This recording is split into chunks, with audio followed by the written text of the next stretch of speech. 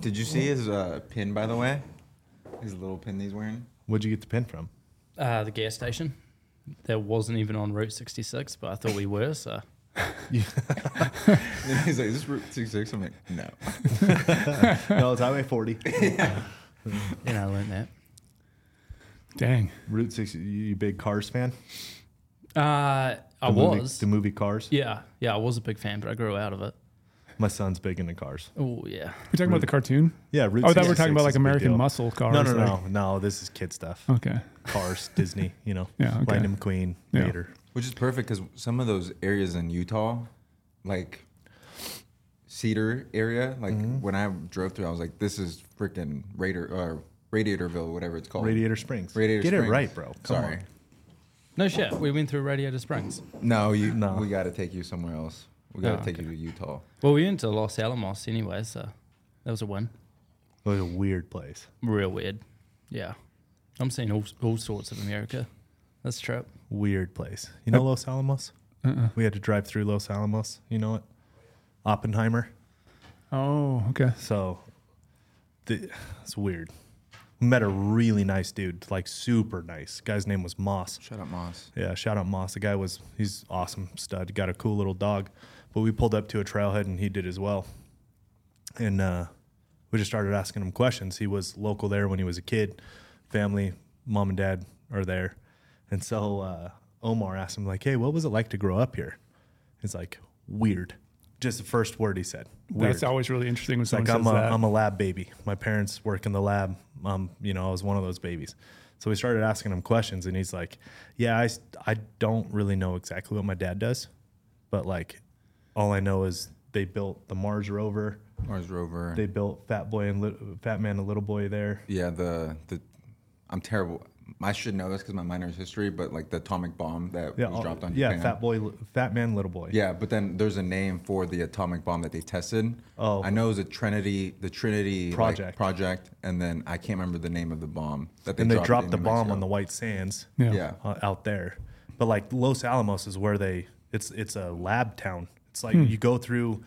I thought I was going through a toll road because we were driving through the night, which we'll get into the story, but. We were driving from Omar's hunt to mine, and we had to go through Los Alamos. And I'm like, this is weird. Toll road out of nowhere. Usually Apple Maps will tell you toll road. Yeah. And I pull up. I'm like, what do you need? He goes, just ID. I'm like, huh? What is this? So I go, it's DOE, And so I show him my thing. He goes, his first time through, I said, yeah. He goes, head straight, no camera. Don't turn left. Don't turn right. Just go straight through Nice. Go straight through the next 4 lights. What time of night is this? Midnight. Like midnight, yeah. Oh, wow. So, okay. And he's like, yeah, just, a lot of security. Just don't look left, don't look right. Just dead straight, next 4 lights. Like, okay. Do you get a police escort for this? Or what? Yeah, I'm like, this is weird. Why are you letting me in if this is what the protocol is? And then we started talking and, hit a ridge with some service. He Wikipedia'd Los Alamos. And we were after talking to Moss, we're like, dude, this place is crazy. And then we got up on the ridges and we got up on you could drive this highway. We got up on this ridge and glassed back down into Los Alamos. There's some wild shit out there. Yeah. A lot of like airplane hangar looking things, but no airplanes. So everything's underground. I don't know. I'm going to tell you. I don't know if we were supposed to look back, but we did. And I think that was the only highlight. Redacted. We just redacted that whole section. Yeah, we'll cover up this whole section. But we glassed back into Los Alamos. Not sure if that's legal. But like there's a whole lot of like airplane hangars, but no runways, no airplanes. Weird. Weird place. Dang. It's crazy. They do have a street named Oppenheimer. Really? Yeah, it's where the McDonald's was, wasn't it? Yeah, Oppenheimer Drive. Yeah. Or was it Boulevard? Boulevard, maybe.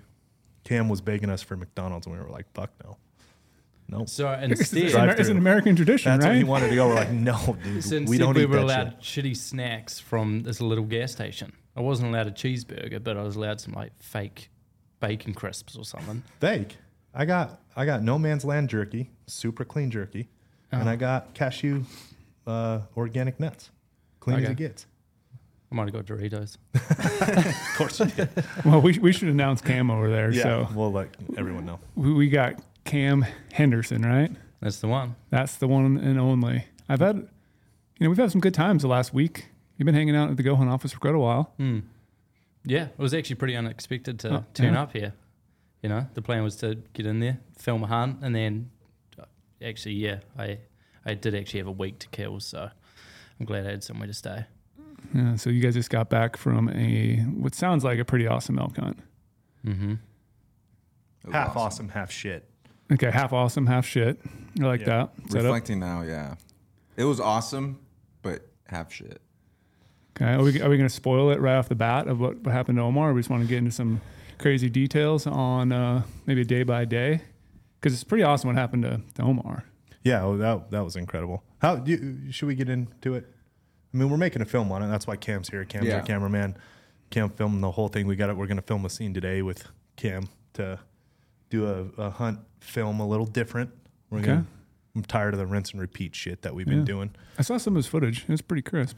It was awesome. Yeah, Cam's a G. Cam's a G. I want to talk more about Cam. I know. I agree. I kind of. I saw the clips of his shorts. Hiking around in those nasty deadfall timber with shorts, and how scarred up his legs were. Yeah. Yeah. Well, like I was explaining to these guys, is if you ever look at Lorenzo's legs, they're also beaten up. So I think we were just all getting beaten up in that. But why shorts? Deadfall. They're just more comfortable. Like nothing beats when we were like lying in the sun. Yeah. And you just got the sun on your legs, you got the breeze going through your sack, like everything gets aired out. just straight through with the sack out there. Yeah. Did we mention he's from New Zealand? Yeah, he's from New Zealand. Yeah, and have you got a button for when I swear? No, you can say fuck shit, piss, whatever you want. Okay. Yeah. All right. Well, damn. Yeah, that's where we draw the line. I think we made it far enough in where he can start swearing now. We're not going to get scolded. Well, I already did too. Oh, jeez. Swear jar. Where is it? I know. But Cam, so we're gonna film this hunt, right? Omar and I, full on Go Hunt original. Yep, full on Go Hunt original, and this was really early on. Omar had the tag, and I'm like, cool. Let me see if I can get a tag in there. Couldn't, so we had to hunt two completely different tags, completely different places. But Omar had a tag in a place that I had been to 6 years ago. And he's never killed a big game animal. Bears don't count, so don't even try to say that you killed a big game animal. Yeah, tell it to Brady. This is a perfect debate. Remember, Bears, hold on. No, I'll let you go first. Hold on. And let me go afterwards. I get a chance. You guys are like mainstream media. You're going to take what I just said and take it out of context. Let me give you the full clip of what I think. Bears start to count when you've killed an elk, a deer, and those things. But like bears are a filler to a big game, right? Gosh. They're a big game, but they don't have antlers, they don't have horns. They're a filler. They're a fill-in animal. It's like a turkey. Okay. It's like a fill-in animal. It does count as big game, but not until you start stacking up big game. Until you know what I mean? It's like there's a weird nuance with. What about the way that I hunt them? Just go steep and deep, and you're grinding, you're backpacking, you're doing it right, you're glassing. It's struggle every day. You're picking off 30 ticks off you. I know you. You would not count a bear as your first big game animal. That's a good question. You wouldn't count that as your first big game. Yeah, it usually is antlered. You are kind of correct there. But the way I want it's a hard hunt. Yeah, it definitely is. And it's a phenomenal animal, no joke, but this is not an antlered animal. I just don't think it could qualify as my first big game animal. So my first big game animal we talked about before, I shot a whitetail when I was 14 years old with my bow. Yeah. Shot a 3x2 whitetail buck. Yeah. Wouldn't it be more badass though if I said, hey, I was 14 years old up in my tree stand, bear came walking out, and I shot a bear with my bow? No, not cool. Wouldn't it be cool? No, not for me. Not for me. But to be able to say, like, how many people though have shot a bear as their first big game animal? That's pretty cool. It's pretty I'm cool. not sold. I mean, yours is a 200-inch mule deer. So mine was just wild blind luck. Okay, but I wanted to say though, when you said that, and yes, I'm going to take what you said out of context and make a clip that makes it seem like you hate bears. but remember after we talked about the bear podcast, we did the 2-part episode. Yeah, I had convinced you that bear hunting does sound pretty fun. I agree as a filler. Okay, totally agree. Is it wrong for me to say that I'd probably rather bear hunt than elk hunt? Yes. It's unbelievably wrong. Okay, wildly wrong. Write that down. I'm not writing that down. Wildly wrong. All right. So anyways, Omar has never killed a big game animal until we're going on this hunt. not only that, he's never drawn his bow back on a big game animal. He's been on big game hunts. You hunted Colorado deer, tried to weekend warrior, all that stuff. Got close, whatever, but never drew his bow back on an animal. Yeah. So, I'm like, just thinking this would be awesome. I'll take phenomenal hunt. Yeah, I took Scotty on his. I am in the point in my life hunting career where I genuinely enjoy taking other people hunting. It's like one of my favorite things to do. Yep. And I honestly get more pumped up in those settings than I do for myself because I want it so bad for them and it's out of my control.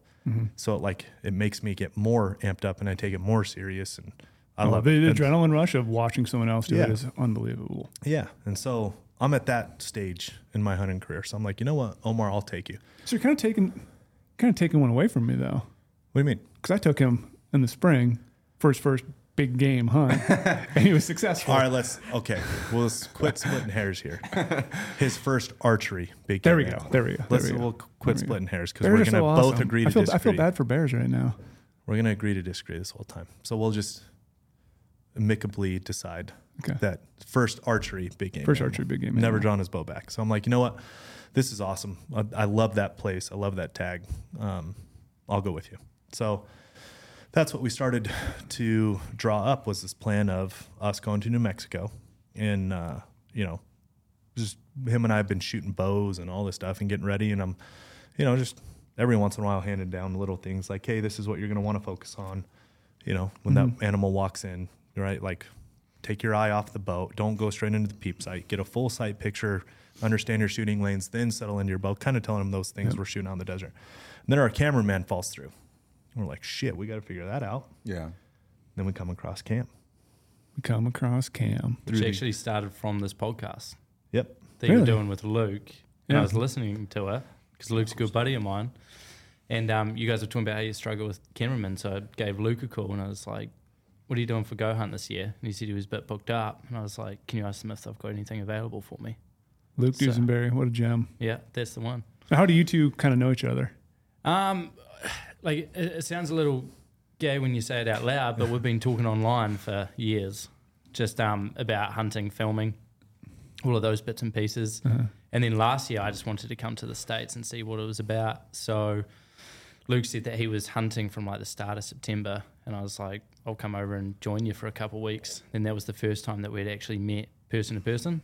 And we just had a blast, and then took off back to NZ and we just carry on like usual, catching up. And I think there is, though, that connection, though, with photographers and film people on the internet. Like, they're all willing to help each other out, which is really cool. It's like a really tight-knit community. Yeah, similar to hunters. It's very, very similar. You meet a real hunter, like, yep, I'm willing to help. Yeah, if you're back there with me at the same time, we're going to talk. We could be best friends now because you are here and we're going to help each other. Yep. And so I think the same thing in your world. Yeah. It's pretty cool. And what I was laughing about is the gear that us cameramen use is so different because, you've got millions of hunters here. You guys are always talking about the little details that you're using, but I've only got so many cameramen to talk to. So we're all still trying to figure this shit out as well.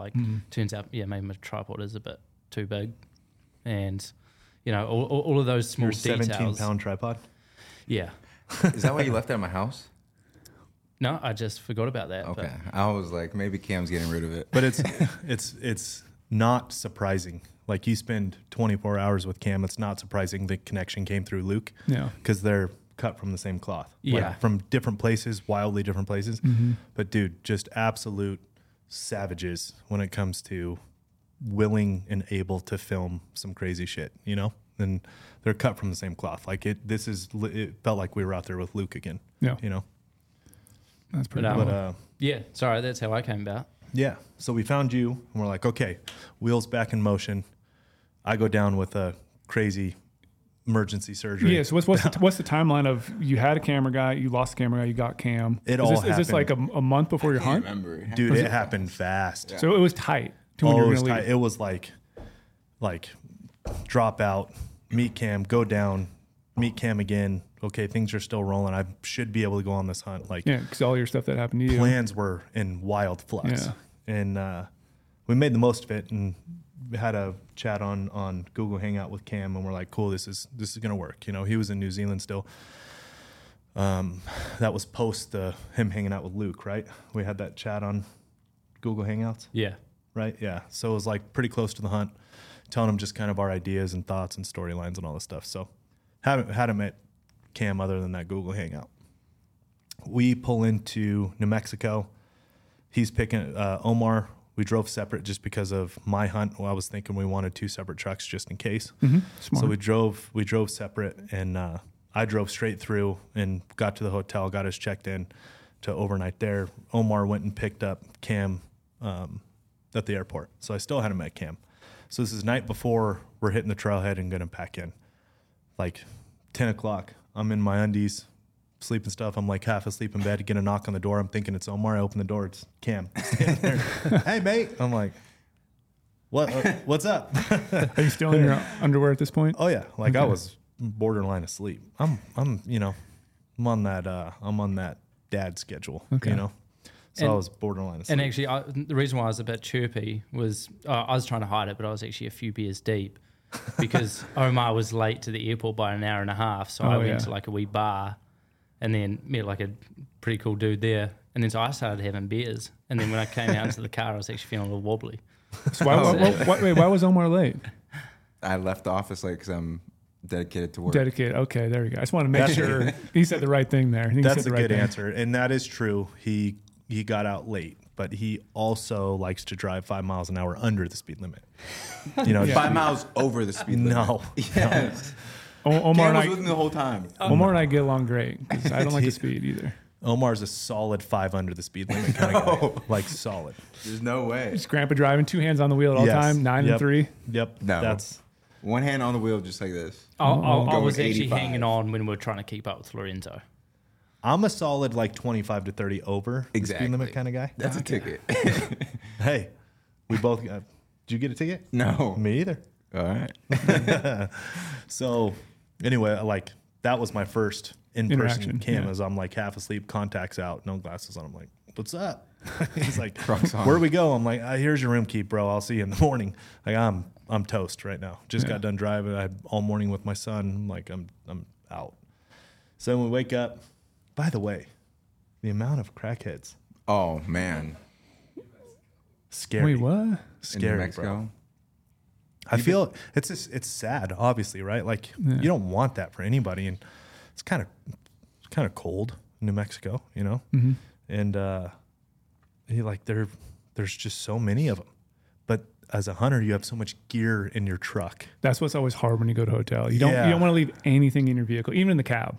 And New Mexico is one of those places where like you really don't want to leave anything. Like you're taking the seatbelts and everything. Dude, like I wanted to take the tires off my own truck, And all the hotels, restaurants, they all have signs outside. I don't know if you guys noticed, but I see them everywhere. It's like, we are not responsible for lost or stolen vehicle stuff, right? Yeah.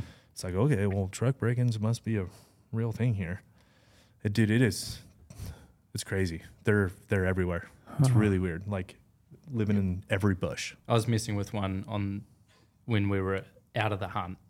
When you got us a hotel, Omar was in the shower and there was one wandering around the car park, and I was like knocking on the window, closing the curtain, peeking through. So I'm sure you freaked him out. Yeah, so I made the most of it. But yeah, a lot of them around. Welcome to New Mexico. Interesting you place, got so much stuff in your truck, and as a hunter, like those things you need. You know do what need I mean? to survive to be successful. Like even a cooler, even extra gas cans. Cooler, you kill a bull. Like we need the cooler. Yeah. We need it, and so it's just that uneasy feeling. So we woke up super early, drove to the trailhead just so we could get out of there. Yeah. And shooting at the trailhead, hanging out, start putting our packs together.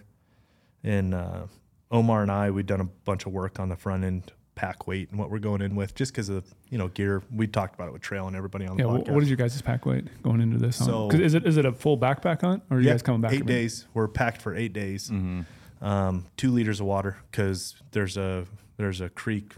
We hit it like 3.5 hours into. Okay, so you're packing water just to get through that first part. Packing waters, but from there, waters. So 8 days. What's the weight? 2.1 pounds of food per day. So I hit the trailhead. We had our weight scale. I hit the trailhead at 50.2. 50.2. Yeah. You hit it at 49.8. Wait, whoa. How is he less than you? Because I had less water. That doesn't seem That's what makes sense. Yeah. Because I went way light. Yeah. He had no water. I had Camel. 3.5. My man. Almost 4 pounds of water. I went with 38 ounces. And that was with no bow either. Yeah, no bow. Yeah, no bow. Just essentially, just all the pack. Yeah. Everything that was in my pack, 38 ounces of water, food, and everything. And then I strapped the bow onto the pack, but I never count that. So we'd been doing a lot of work on the front end, and I knew exactly what my pack was going to come into. I knew it was going to be right at 50. And I really wanted to be below 50, but I didn't want to give up on the food. Yeah. I'm like, I could shed that 1 ounce, that 2.1, I could shed that 0.1 per day, but like, I'm not going to redo my macros. Like, I'll deal with the 50.2 or whatever it was. Yep. We're packing. I look at Cam's backpack, and he's rocking the big Marshall, the mystery rents Marshall. Yeah. And that thing was full. What was your pack weight? Hold on. Cam, what, 150 pounds soaking wet, maybe? No, I weighed myself 159. I don't know if I buy that. Is that at night or morning? I'm pretty sure that was after taking a shit. That's when I usually try to weigh myself. I mean, the guy, he's not. You know what I mean? Yeah. Got a great build, but like he's not. Not big, no. Not a big dude. Yeah. And I'm looking at his backpack, and it's like, dude, those compression straps are fully let out. The bag is like, it's full, and it is round. And I'm looking, and I'm like, huh. Okay. And I'm like, in my mind, because I'd never met him before. Yeah. You know? And I'm like, dude, I've done this hunt before, so I know exactly what we're getting into, and it is physical. Like, this is one of the more physical hunts you could possibly do for a lot of different reasons. But just getting in, and it's really physical. And we put the scale to his pack. It was 68 pounds, right? Yeah. No, it was 33 kgs. Yeah. Which is just over 70 pounds. Which is like 72 pounds or wow. something. Yeah. And you guys are rocking 50 and hold on. Yeah. And he puts it on, and it's bigger than he is. Dude. And I'm like, Cam, you won't, like, we can carry some stuff. Are you sure? He's like, no, I'm good. And he's got a 8-pound camera in his right hand. I'm like, you're not going to strap that to your pack, your shoulder, nothing. He's like, no, I'll carry it like this. He's got one trekking pole. Yeah. I'm like, holy shit, dude. We're not even going to be able to film this. Like, there's no way we're making this. Yeah. Like, there's no way. You're crunch a bunch of miles right now. Yeah. Like, giant backpack. There's no way. Top and heavy. He swore up and down. He's like, no, I'm good. No, mate, I'm good. How do you get the pack on? Do you do the old sit down turtle method, like roll over? We helped him out. We helped him out. Yeah. And I'm like, dude, in my mind, I'm like, there's no chance this is happening. Like, we're gonna get just a little bit in, and we're gonna have to reshuffle gear between all of our packs to get all this stuff in. I think I even told you something like you did. When we got to the top, and I was like, because he was like going behind, and I'm like watching him come up. I'm like, oh no, yeah, I don't know if he's gonna hang. And dude, he's got that 8-pound camera in his right hand and one trekking pole, and he never said one word. Never complained, nothing. Just right with us the whole way, all the way. And I'm like, this dude's a fucking savage. Like, this is gonna be good. Yeah, this will be really good. Because starting off that trail in my head, I was like, fuck, they're gonna think that I'm like, I don't know what I'm doing. But I've been in that position before where you're filming, it's like, oh well, your pack's heavy, so that's probably why I seemed a bit blasé about how much I was carrying. But I've just been in that position before where it's like, fuck, this is gonna suck. Yeah. And then that first like half an hour, 40 minutes getting up the hill, it's straight vertical. That first half hour is straight vertical to get on the first ridge. And then I'm actually feel like I'm dying, struggling to breathe. And you know, like the first hour of a walk is always the hardest until you break it in. Yeah. But the whole time I'm like, fuck, we just have to get a few days deep so that they know that I can keep up. And I was just dying. And it wasn't until like towards the end of the trip where Lorenzo mentioned that he was also dying on that first hour, or like struggling as well. So yeah, I was feeling the pressure on that one. I was like, we just have to get a few days in, just to prove that I can make it in here and still hit record. That was a pretty funny little back and forth with him and I too, because like no matter how hard you train, I don't care how hard you train, and you know I was bouncing back from that surgery or whatever, but I still rucked a lot. I felt really good as I could going into it. Omar's been training like crazy the whole time, But you pull up to a trailhead at 9,000 feet. Yeah. It's like we can't train for that here in Vegas, very hard to and especially New Zealand. Like we just can't train for that. You know what I mean? So that first, Omar and I went up that first 45-minute. It's just straight vertical the first 45 minutes until you get on that first ridge. And we went up at first because he was filming us like going up like that takeoff from the trailhead. So he was behind us a bit and he told us, yeah, I'll just catch up with you. Well, by the time he got up there, Omar and I had recovered. But what he didn't know is Omar and I are standing on the top of the ridge going, I feel like I'm dying.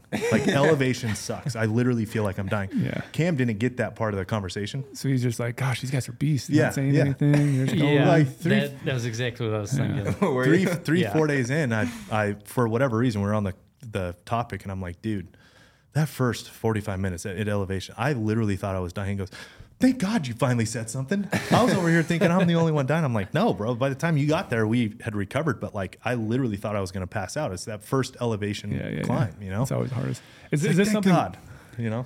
Is this something too where you guys maybe look through some of his gear he was bringing beforehand or just trusted he has all the camera gear, he has everything else, he's good to go? Or do you like say, hey, let's just look through it to see if we can pull out? Well, in our conversations beforehand, like back home, I am doing a lot of backpack missions. So I do genuinely know what I need to bring, but since being here and seeing these guys, and even with Sam Davis and Wyoming, is you guys get your shit really dialed. I've never ever done that before. I've never been like just had a perfect layout of what I'm going to bring, what it all weighs. So I do sort of know what I'm doing, but at the same time, not really compared to you guys and how you prepare. Which Cam brings up a good point because we were talking about it and we're like, well, we only get like 1 month. If we're elk hunting and that's all we're thinking about, it's like we only get one chance at it. So like for 11 months out of the year, we're looking at all our gear, thinking what to add, what to take out. He's like, well, New Zealand, we hunt all year round. So like, I'm always in the mountains, I'm always training, I'm always know what my gear is. So it's like you kind of already know like your setup, Yeah, they're always ready. Yeah. They could drop anything and be mountain ready. Yeah, and that's where Omar and I were getting pissed at the situation. He's like, yeah, we'll wake up and if we look out the window, it's a nice day. It's like, yeah, let's go for a hunt. Like, that's such bullshit. Cool. Yeah. It'd be amazing. This would be so awesome. This is crazy. Yeah, it's like you're bored in summer, you can go for a hunt. Bored in the winter, go for a hunt. Yeah, exactly. Just any time if it looks good and you want something to do, then yeah. But like on that gear stuff, the last thing I want to do when I get home is spend weeks researching all of my gear and equipment. Meanwhile, during your off season, you guys are like, well, I've got some time to kill. Let's get my shit dialed. So you're not the person at all that like sits down, weighs all your gear. You just like, I just know I need it. I'm gonna throw it in there, and it works. Yeah, and then once I'm at the, as you guys say, trailhead, and I can't stand up on my own with the pack, then I'm like, I'm fucked. so a lot of it's learning then and there, but yeah. Dude, he crushed it though. Like, and when we made it to first camp spot, immediately Omar and I are like, dude, this is gonna be good. Yeah, this is gonna be really good. Like this is gonna play out awesome. So anticipations were high. Yeah, the whole hiking and they're getting excited. We've all had a cameraman. Yep.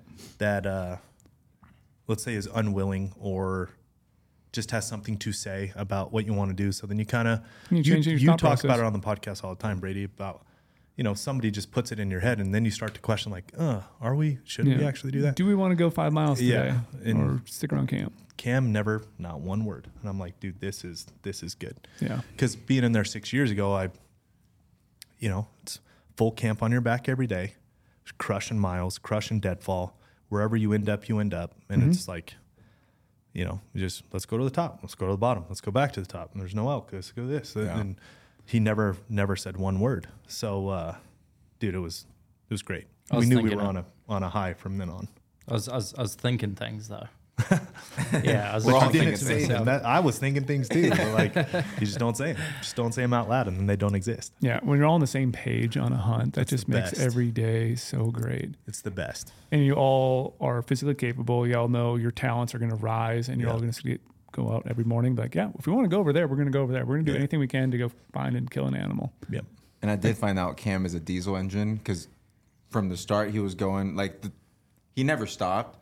And like towards the end, when I was like kind of starting to be like, this is wearing my body, Cam's like up ahead stronger. the whole time. He just goes the same speed all the time. Yeah, just like 100%. It's definitely the weight thing, and I think that might be because I'm a smaller frame. When I've got weight, I'm slower than usual. If I don't have weight, then I might be a bit quicker than usual. But because like with this whole hunt, when you guys were talking about backpacking in, I was like, yeah, sweet, done this a lot back home. But what was different about this hunt was it was every day with that weight on. Yeah. And like what I took out with food, like the weight that I removed by eating some food, I was replacing with water because we found out that there wasn't really as much water around as... One of the creeks was dry and it really threw a wrench in it. Mm-hmm. You know, so you eat a couple pounds, but then the next day I found myself carrying an extra couple pounds of water to be safe. But what I was sort of expecting going into that hunt was like we get in there, and this is what we generally do back home with our backpack missions. And it might be the same for other areas that you guys hunt, but we set up a base camp and then we do big day missions from there.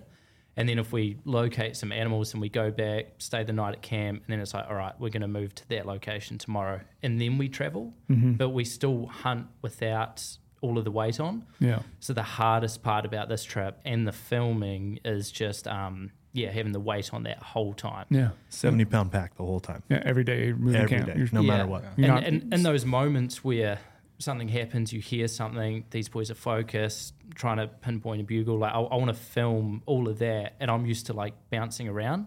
You know, like I'll jump in front of them, get a shot behind. But it was just so hard to move. So like that one was like this hunt was like one of the hardest balances between what I want to do creatively and then what I physically can do. And then that gets a bit hard, but Yeah. Yeah, not to mention the deadfall. Dude, we can get into that. Are we going to do a full recap? I think we talk should about do the whole hunt. I'm going to do a full recap because like the story seems so intense. There's a lot of things that, It was intense on. for sure. I reckon this is going good, like going with the story, breaking apart a wee topic, carrying on with the story. Yeah.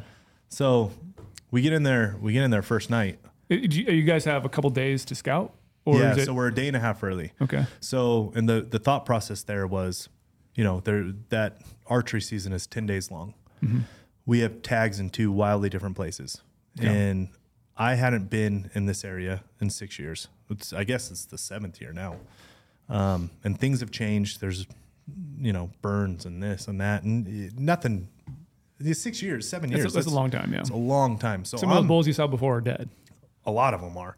So I'm stressed of like, is it going to be the same? And like I said, I get so amped up on other people's hunts. Like I wanted Omar to have that experience that I had in there. Cause like what a first elk hunt, if that is your, you know what I mean? Yeah. Like it'll top 99% of the rest of the elk hunts you ever go on for the rest of your life. And, he had that tag. So I'm like, man, this is like, we got to make the most of it. Right. And, so we get in there first night and there's a very centrally located creek. And it's like right in the middle of kind of working this big burned base. And it's east to west. You're working it east to west and you're just going up and down elevation as you're working east to west the whole time. And the central creek was dry. It was not dry when I was in there 6 years ago. So there's a change right there. Yep. And that's what we find out first, that half day. We got to the top ridge at, we'll call it 5 o'clock. I think we're aiming for 6 hours and we did it like in 4, right? 4.5. 4.5, yeah. Yeah. We crushed it. So no water. And that's Cam did awesome. That's why we crushed it.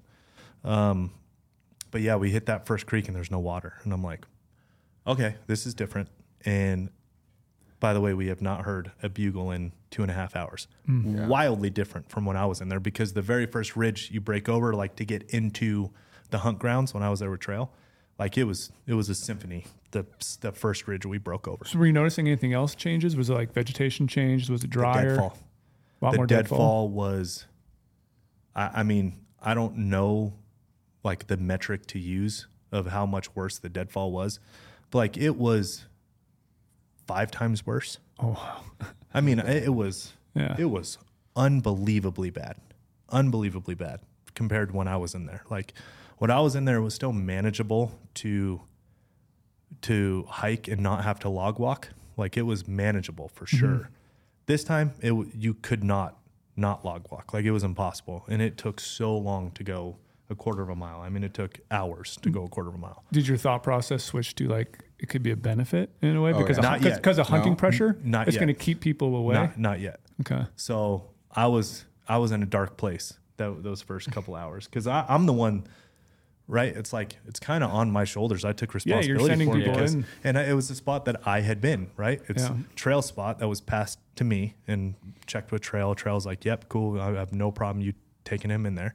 So now I'm passing the spot to Omar.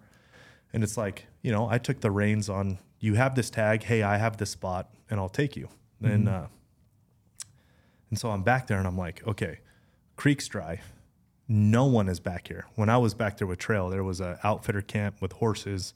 We ran into another hunter on foot, and it's like seeing other hunters. It's a two-way street, right? Especially in outfitter, it's a two-way street. It's a good spot, right? Like, there's animals in the area. It's kind of a thing. You know what I mean? It's like, I would love to be by myself, but this obviously is a good spot. There's elk in here. That's why people are here. And it turned out with trail that was the case. We go there with Omar, and there is not a horse trailer at the trailhead, not a single horse trailer at the trailhead. There's no horse tracks on the trail. There's no footprints, no other hunting trucks, nothing. And I'm like, that would take you to a dark place. Like, maybe this unit did change. Yeah, there's no elk anymore. New burn, deadfall's terrible, creek's dry. And I'm like, oh boy, like this, we could be in for it, you know? And that night we found a spring. Thank God we found a spring. And kind of doing a little bit of walking, found just a little trickle of a spring. And we're like, yeah, we'll go here. We'll sleep here tonight. At least there's water right here, since that last creek was dry and we don't have to walk 1.5 miles back to the last one we just crossed, because there's no bugles anyways. So like, at least we're getting deeper in and we'll sleep right here on this spring. And then can't remember why we decided, but like, let's drop lower. Let's just drop a little bit lower to look down off this shelf. Remember that very first night? I don't know why we went lower, but we did, and then we finally started hearing bugles. Well, yeah, we went lower because we wanted to get to water, remember? That's and we were what like, it was. let's go over there, there's water over there. Yeah. And then we passed that spring, and then I was like, hey man, it's getting late. Let's just go to the spring. We're hearing bugles, we know they're there. Like, mission accomplished. You know, like, mission accomplished. Let's go back to that spring, and then we have fresh water, we'll camp there. Yep. And then we'll do a new game plan tomorrow. Exactly. So that was that first, and we heard bugles like way below us. And I'm like, okay, well, at least there's some elk in here. Definitely not what it was with Trail and I, but at least there's some elk in here. I'm like, tomorrow we're going to wake up early and we're going to go straight vertical all the way to the top. Basically, there's 2 wallows up there that Trail and I came across, and it was good. It was really good. Like, that's what we're doing. We'll go look for elk up there. Maybe there's a herd of elk up there. We hike and hike and hike and hike, and it took way longer than expected. And we get there, no bugles the entire way up. And I'm like, going into a dark place again. I'm like, oh boy. This is the morning. Yeah, morning. The morning hike, and we get there at like noon. And I'm like, let's just sit on the wallow till 3. And if we don't hear or see anything, I guess we're dropping all the way low to where we heard those bugles last night, which low is in the live timber. And I remember being in there with Trail, and it's just not as fun. You know what I mean? It's not the experience. So I'm like, man, if that's what we're doing, I guess that's what we're doing. More of a Colorado style, like dark timber type of hunt. I'm like, man, I don't want to go down there. That's why we decided to go to the top, check those wallows. There wasn't shit. There wasn't tracks. There was nothing. There was no fresh sign. We just took a nap. we took a nap and we ate some food. And I'm sure Cam's wondering, like, what the hell am I even here for? What are we going to film? Like, it's just a bunch of dead trees. You're just hiking with heavy packs. Just hiking with heavy packs for no reason. Took a nap, ate some food, and then I'm like, you know what? Hunt starts tomorrow. We're bombing to the bottom. Like, it is what it is. That's where we located some bugles. We're bombing to the bottom. So back up. Let's go. Yeah. So that's mentally defeating right there. So defeating. And those were like such good wallows they were so fun to hunt. And we had so much action there, and bulls coming in and satellite bulls calling in. And it was, I'm like, okay, well, mark that off the list. One of the spots, the main spot. And as we're hiking down off the bottom, or hiking down towards the bottom. A mile and a half up from the bottom is we hear a bugle. Mm-hmm. And I turned to Omar and I'm like, "Did you hear that?" He's like, "Yeah." I start pumping my fist. I'm like, "Yes, there's elk. Yes, like there is some up here in the burn." And we sit down just to listen because I was trying to go down off that way to get to water, and that bugle was coming from kind of right where we needed to go. So I sat down just to game plan, like, what do you guys think? I think we're going to have to backtrack so we don't bump this bull. We'll have to go below him. Is the bull like potentially in some north-facing timber? Like, what's the kind of topography the bull might be in? He would be, so the burn is south-facing, and he was in a live timber patch that faces to the west. Okay. So a little more moisture. Deep canyon, live timber, west-facing slope. Yep. And there was water at the bottom of it that we were trying to get to. And I'm like, yeah, we got to circle all the way around him. Well, as we're sitting there game planning, Cam goes, "There's a bull right there." And another bull that was not bugling comes out. Big bull. 7 point on the left side. Yeah. He was a cool bull. Just walking? Close? Feeding. Yeah. Just feeding. Yeah, you guys didn't spook. You didn't spook somehow. No, it wasn't feeding. You guys never called at this point. No, I didn't want to call. Yeah. The whole mission was get in there early, locate the herd. Yeah, do some reconnaissance. Stay off of the herd. Just follow them. So opening morning, we're on them. Mm-hmm. Like, because, those elk herds, when they rut like that, they travel a lot. They're always traveling. That's why you have full camp on your back all the time. So you just, wherever they end up, you end up. And it was all about, like, we're just going to stay 1,000 yards off the herd. And so we can push in the morning. That's all the mission was that first day and a half. Well, this bull comes out and he's like 120 yards maybe. Wait, what? Yeah, like right below us. The bugle we're hearing was 500 yards. Yeah, way further down. Way further. Like not even we weren't worried at all. All we had to do was backtrack, get below him, whatever. And this bull comes like, cameraman, like, "There's a bull." I'm like, "Wait, what?" He goes, "Yeah, he's coming out right here." He's like, "I saw horns on him. It's got at least a split." I think he said, right? A split. Or like, I like it. Yeah, no, I when I first saw him, he was head on, and I mentioned that he was maybe a smaller bull. Oh, yeah. Yeah. Then that's what it looked like front on. Yeah. And when he jumped the log to come out and feed, I saw him from the side profile. And I saw his left horn, and it's a 7 point. And a very well put together 7 point. And I'm like, that's a big bull. And then I immediately look at Omar and I go, "Do not let this affect your thoughts of this hunt. Like, we're hunting 6 points in here. That's what's fun about this hunt. Mm-hmm. Like, do not let that affect your decision making." And he's like, "Oh, you can tell it. I'm not going to look at it. I'm not going to look at it." So he lays down and just starts looking up at the sky. Laid on my back, and because I looked at it for a little bit, and I mean, it's the day before opener. Like, it's just killing me knowing that bull's in there. Mm-hmm. And I just laid on my back. I'm not going to look at it. I just laid on my 12 back. hours. It's like 12 hours before opener. But when's the last time you laid eyes on an elk? September last year. September of last year. And I didn't even have the elk tag. I had a deer tag. Yeah, you just saw some bulls. But yeah. So just like your heart start racing, even though you know you can't kill them right now because it's not, season's not yet, but you just like get excited. So you get yourself amped up. Oh yeah, it was just cool to see a bull like that close, and like that was like we surpassed our mission that day. We got really close to a bull. We failed the mission. We got too close. Like on those old I don't know if you played Grand Theft Auto back in the day, but of course I did. You know those missions where you have to like spy on them? Yeah. We got too close and we got busted. Wait, what were we talking about? But he never busted. Grand Theft Auto. It's a video game. You wouldn't get it. Okay. Yeah. You wouldn't get it. I played it for a different reason. Which, if you know, you know. Yeah. But Omar is like, "I'm not going to look at it. That's the biggest bull I've ever seen." I'm like, "Dude, don't look at it." Because we're seeing side profile, and side profile of this bull is just beautiful. And then he starts feeding towards us. And I'm like, okay, we're about to really fail the mission. We got great wind. Everything's fine. We're not skylined. We're tucked up in the sitting down. We got nothing to worry about. We just can't have this bull work to us. Because I don't want him to take whatever's below him. If that bull's got cows or whatever, I don't want him to take that herd. Because that's what we're hunting in the morning, is that herd right there. They're in the burn. That's what I want to hunt. That's what's fun, is because you can see them, you can work on them, all this stuff. You know, that experience that I was planning for in my head that I wanted for Omar. I'm like, okay, this bull down there bugling, that's what we're gonna get. Like that's that experience where you call him out of the live timber into the burn. So fun. And this thing starts walking towards us, and he has no cows. And so I'm thinking in my head, I'm like, okay, how can I put a stop to this? Like, he cannot keep feeding this way. We have the wind. I mean, this thing's going to walk right on top of us if I don't try something. Like, challenge bugle. He's a young bull. He's got no cows. I'm going to scream as loud as I can, challenge bugle in his face, they'll chuckle, everything, and get him to be like, oh, shit, I don't want to go get my ass kicked. So I challenge bugle right in his face, 100 yards away from us. He lifts his head up, challenge bugles right back, and starts walking towards us. And I'm like, oh, God. Fail. Huge fail. Like, I don't know what to do. Huge fail. I'm not calling again. I'm not cow calling. Like, this thing needs to get into the timber immediately.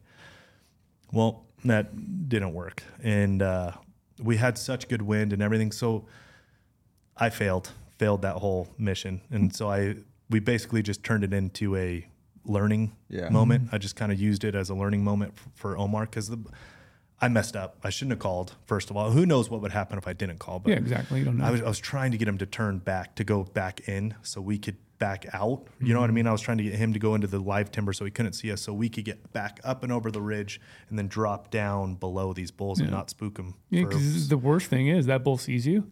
That bull wins you. And that bull runs down to the takes other, the herd and gone. Everything's gone. Yep. You just wreck the whole area. And we were hunting those bulls in the morning. Like, we knew, this is the bull. He's bugling like crazy.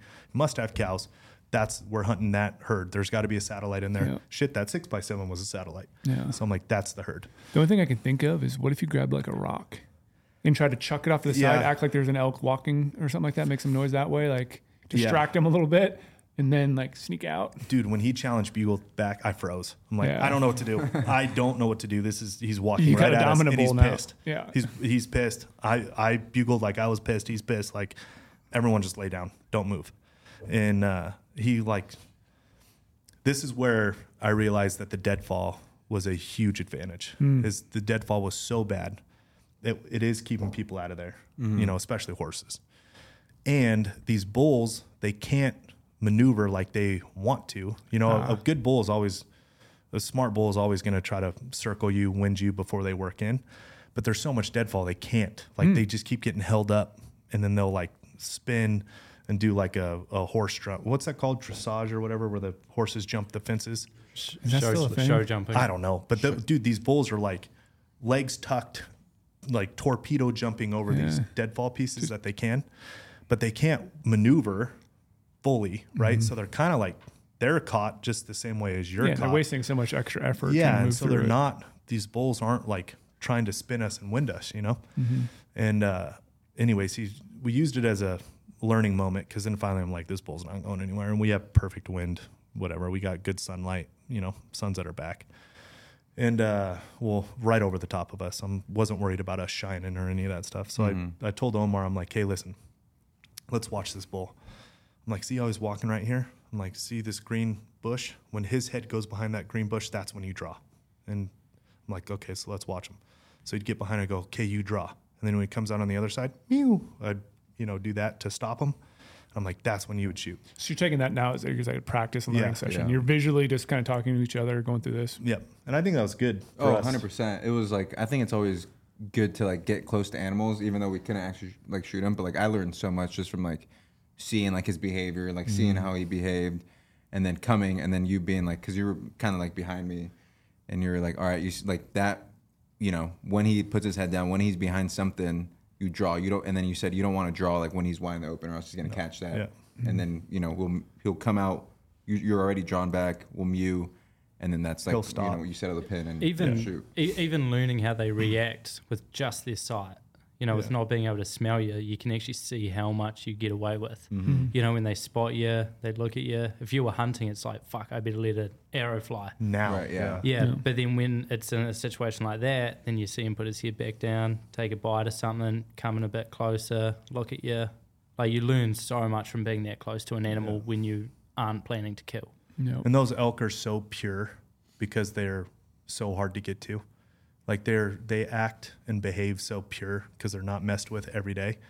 So it's like, they're not those silent ninja bulls. They're not those like on high alert all the time bulls. Like, a lot of the areas you get used to because people just drive their trucks in September, want to go listen to them and call them even though they don't have a tag, anything like that. we all know areas like that. But that's probably like the first human interaction. Oh, you really didn't spook the bull or anything, but like the bull hasn't seen anyone in a long time. That's my thought. And I'm like, okay, this bull, and the wind could not have been better, like a stiff wind right in our face. And so we just used it as like okay, here's another good opportunity. He's feeding. You could draw right now, right? Like, and then, okay, he's at 55 yards, and you see the angle he's walking on. When he comes out here, he's going to be like 45, and I'm going to be over your shoulder, and I'm going to range him. So, like, it gave us a practice where him and I kind of got on the same page. Yeah, you know what I mean? That's good. So it ended up being really good. Yeah. And then he got to 35 yards, and he was kind of like barking and slobbering. And so he pulled out his phone. I'm like, yeah, there's nothing we can do now. And pulled out his phone. We started videoing him. And then finally he's like, I don't like it. And he didn't bust. He just kind of turned, went back into the timber. I'm like, oh, thank God. Not only did he not bust, like he's still right here for the morning. And we, go back to our plan. We back out. We get down below these elk and set up camp. It had been very physical. The hike in, the hike up to the wallows, and the deadfall, the hike down. Then with this bull, I'm like, we're going to take these last 3 hours of light. Like, we have the herd we're going to hunt tomorrow. We're just going to go chill, kick our feet up at the creek. Didn't you get in the creek that night? Yeah. Wait, what? You guys are doing some backcountry? No, not you guys. Yeah, not him. Yeah, okay. Not you guys. Yeah, that was worth it. Well, especially because you kind of glanced over, but we had a mission to go down that mountain. Mission. The deadfall and everything. That was a mission. Yeah. I remember looking at Cam, and I waited for him or else he would have lost us. So I waited for Cam, and he shows up, and your pants were like pulled, like hanging down, crack showing. It was a serious workout, and like even to start off with, when I get a clip of these guys walking by, generally it takes me about 20 seconds to get a clip of someone walking away, because you fluff around 5 seconds pulling your camera out, and then I try to hit record for at least 10 seconds. And then as soon as I'm behind, then I'm not taking the same route as them. So I try to take a shortcut. I get caught up in shit while they're going good, and then they get caught up in shit while I'm going good. So I was separated from you guys for a lot of it. Yeah. And that was, I think when I'm on my own going through deadfall and these guys like 100 yards away, you're just like, fuck. We had 1.1 miles to, looking up on my maps, pull it up, as a crow flies as to... a dove flies. As a dove flies is what we came up with. Wait. It was really funny. We came up with, because the deadfall was so bad and you couldn't go in a straight line. We were all talking about like as crow flies, and I'm like, dude, this is like as a dove flies. Those things are changing directions every 5 seconds. That's what we are. Like, you want to go this way, but then you got to go left and then right and then up and then back and then down and then to go one direction. Like, this is 1.1 miles as a dove flies. You know how they're always dipping and changing? Yeah.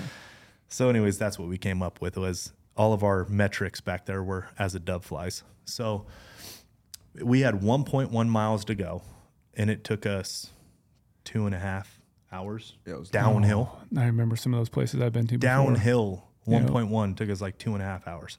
Those are those times too where it's almost more mentally draining than physical, because you realize too, every step is dangerous. Yeah. Always dangerous. Like, you slip in that stuff, it ain't going to be good. And it hasn't even started yet. Yeah. And it's all that timber that's got like those spikes on them. Oh, that was stick straight up right over your There's so many ways to hurt yourself in that shit. Oh yeah. Like, getting a stick up the ass if you slip on a log. Even when you put your leg between two, you're worried about falling forward and snapping your leg. When you have to climb up onto some bigger logs and then you have to jump down with 50 or 70 pounds on your back, hoping the ankles don't give out. Did you guys see any fresh trees falling in that burn when you went through it? No. Thankfully. Omar didn't do a very good job that first night of looking for widowmakers. I tucked right in between these. Yeah, that's a good learning experience. Dude, to figure out where to camp in that stuff. Right in between these two dead ones. I was safe as could be.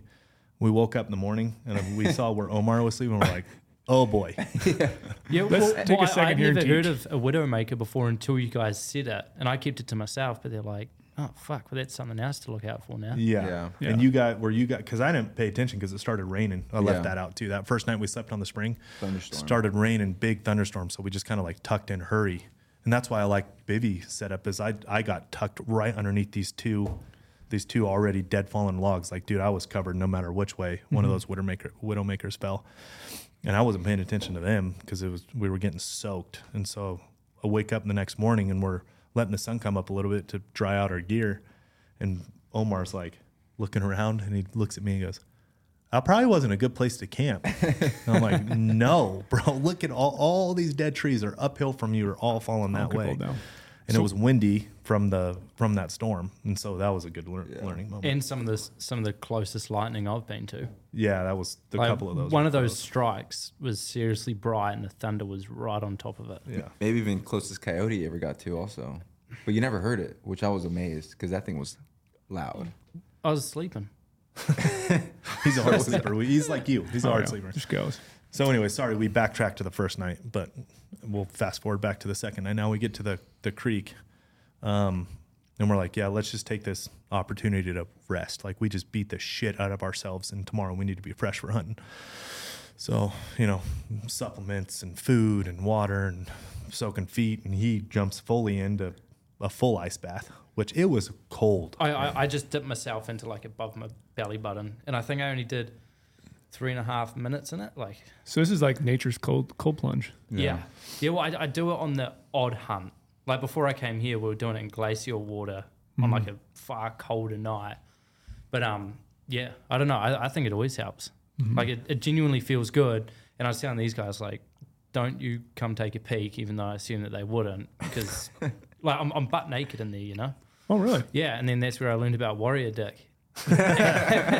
And it makes me feel so much better. Yeah, like the next the time old I do warrior that. dick. That's when it turns into a second belly button. Because in New Zealand, like a couple of weeks beforehand, like it's colder, or it's coming into spring, and I did it with a buddy, and so we jump in there again up to our belly buttons, and I'm covering my package, and it's dark. We got headlamps on. I look over at him, and he's got his belly button, his second belly button showing, and I was like, okay, well, call this second belly button, man. Yeah. Well, I think I learned that from Omar as well, and then I was like, well, I got nothing to hide then, so let it go. Yeah. But yeah.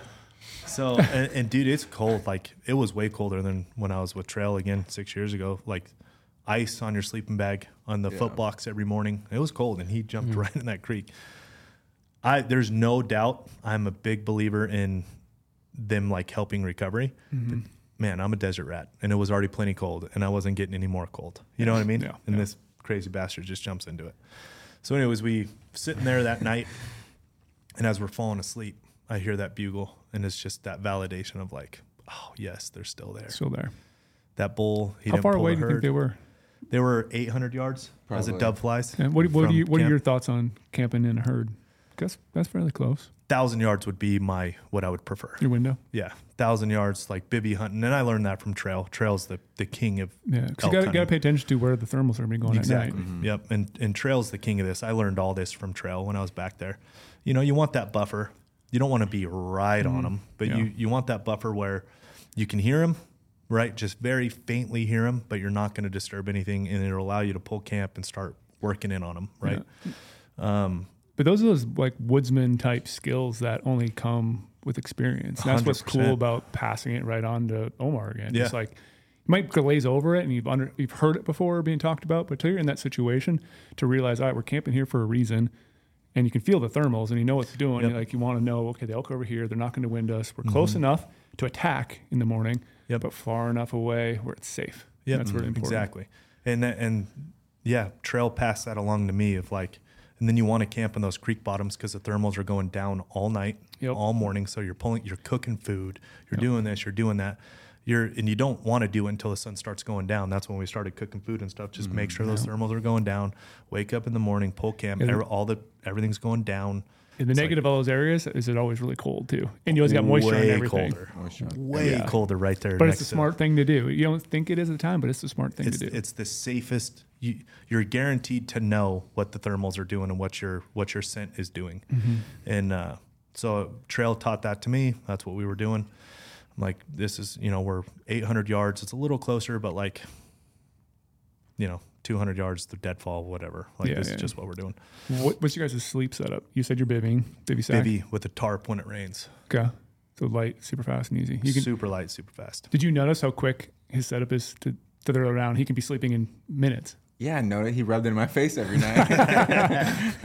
Of course. And I took the opportunity to rub it in his face every night. So would you ever change your setup maybe to something like that for an elk hunt? I told him if like, if we're doing like the style hunt again ever, like I'm changing my setup. Yeah. Cause like, you're tired every single night. And Lorenzo was like telling me before we even left, like you're going to want to do a bivvy and a tarp. And I was like, I'm going to try out this system here that I want to try out. I use a Stone Glacier Sky ULT, which I think is a phenomenal system. It's still a small footprint, which is nice. But you realize too, like some of those places, it's hard to find a spot for a tent. Yeah. It's just setup time. That's all it is. Yeah. Like for me, that tarp, I can just throw it over a log and a tree and tie it off. And I don't need, it's like the setup time is so fast, even when it rains and I have to set up the tarp over me. Because one thing for a bivvy with me is I'm not going to sleep in it while it's raining, fully zipped up, everything. That's just, I'm a little claustrophobic. It's just not worth it. And the tarp has so many different purposes. So it's not like I'm carrying it only for that. Yeah. And it's just kind of a secondary use for the rain. And it's roomy. And it's roomy as hell. And it's so easy to just like tie it off on a tree and a bush and a trekking pole and done. Right? Like he's over there staking them out, guying out the lines, doing this, connecting all the pieces, and it's like it's just not worth it on those style of hunts. Did you take a shelter, like a tent? Yeah, I had a MSR Hubba Hubba. Oh yeah, classic. Then that's what it's called, Hubba Hubba? Yep. Yeah. Hubba Hubba Yeah, and so like there's always differences obviously between when I'm hunting personally and then filming. When that rain came in the first night, I was actually grateful to have a tent because you do need spare space for the camera gear. Like that stuff's a pain in the ass. So yeah, although the fly was like the perfect setup for in there, tarp. Sorry, yeah, the tent still sort of worked. Just Yeah. And I had to bring his, because he's coming from New Zealand, so he was like, "Can you bring like a sleeping setup and stuff for me?" And I'm gonna need a backpack and food. So I was, I asked Campos, good old King Campos, I need a tent for him, and he gave me the Hubba Hubba. It was already like the last day. I was like, shoot, I'm gonna have to bite the bullet. Hopefully this doesn't come back and bite me in the rear, where he's like mad that I didn't get like something more like a tarp or something. But yeah, the Hubba Hubba worked out perfect for him. yeah. So It worked good enough. Yeah. Plenty good enough. yeah, It's just the time thing, Yeah, the time's and I was big. just not for any purpose that I'm better or worse, but like I was just smoking them on setting up and collecting camp. It's just that's how much faster that style is. Which then when you means bivvy. you can rest more. You can kick off your boots. You Exactly. can kick back. You can maybe go to sleep earlier. Like, And I'm not as stressed to like find a spot Yeah, in this. any I can spot just works. tuck against a log and be done. yeah. So anyways, we're sleeping that night, hear that bugle. What time did that bull bugle? 10 o'clock, 9 o'clock. What time did it get dark? 9:30, probably. Yeah, 9:30. Yeah. It was dark, pitch black. Okay. But I'm like, Omar, did you hear that? He's like, yeah, I heard it. I'm like, get ready, man. It's just one of those validated, like good feels. Anyways, we go to sleep, wake up. Well, do you remember? Do you remember like you're like, you hear that one? And I was like, on a couple hours, like I said yeah, but I was watching Netflix. Oh, I forgot. Yeah, I go, did you hear that one? That one was kind of closer. Like I don't know. Hopefully they go the other way. And he goes, yeah, I heard it. Come to find out the next morning, he didn't hear shit. He was watching Netflix. And I'm like, okay, bro. He was getting mentally prepared. Yeah. But I said, okay, we're going to wake up early because we just, that the night before, remember I was telling you to go downhill, it took us that long. And I'm like, all right, we got to go 1,000 yards uphill. Let's wake up super early. I want to get at least halfway in the dark. And then we'll start slowing down and kind of picking the area apart and working on these bulls. So let's wake up at 5, give us an hour and 15 in the dark. Yeah. And we wake up, pull camp, pack it away, I'm eating breakfast, drinking my first Apex quench in the morning, getting all set up, bugle right away. And I'm like, oh shit. Oh boy. They're talking. Game time. I'm like, dude, you better be ready. He looks at me and goes, I feel ice cold right now. I'm like, perfect. Got ice in the veins. Which I felt like never really. I played sports in middle school, which doesn't really count. I feel like if you play sports in high school, that counts. But like it felt like I was getting ready for like, opener against a big team, and I was like the star quarterback. That's kind of how it felt. Yeah. And it was cool to like kind of like I was calming the nerves down, and then Lorenzo was like, "How do you feel?" I was like, "I feel ice cold. Like whatever's coming close, I'm smoking it." Which is kind of what I'm telling myself to not freak out. So going on that side of it though, did you feel any pressure opening day? Because the Lorenzo tag is not valid in this unit, so you're it's only you hunting right now. Yeah. Like everything's on you. It's a good point. And logistically, I told him, I said, listen, we can't do a horse pack if you do kill, because you're going to burn a day with the horsemen getting ready, burn a day with the horsemen coming in, and then a half a day packing out. Like we have to go clear to the other side. So we're hoofing this thing out, and we're driving to my unit that same night through the night, no matter what. So we only lose a day. Yeah. Instead of 2.5, we're only going to lose a day.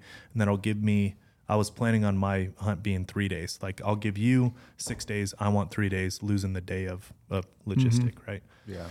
And his hunt was a priority. I'd been there before. I know it's a great hunt. I'm like, that's what it is. So you did feel a little bit of like. And we've talked about pressure on some other podcasts and stuff like that, and it's a thing. And even with the filming, like, I've been with experienced hunters that have killed 100 times, but they get nervous when there's a camera on them as well. Yeah. So I think that's a whole nother element to nail.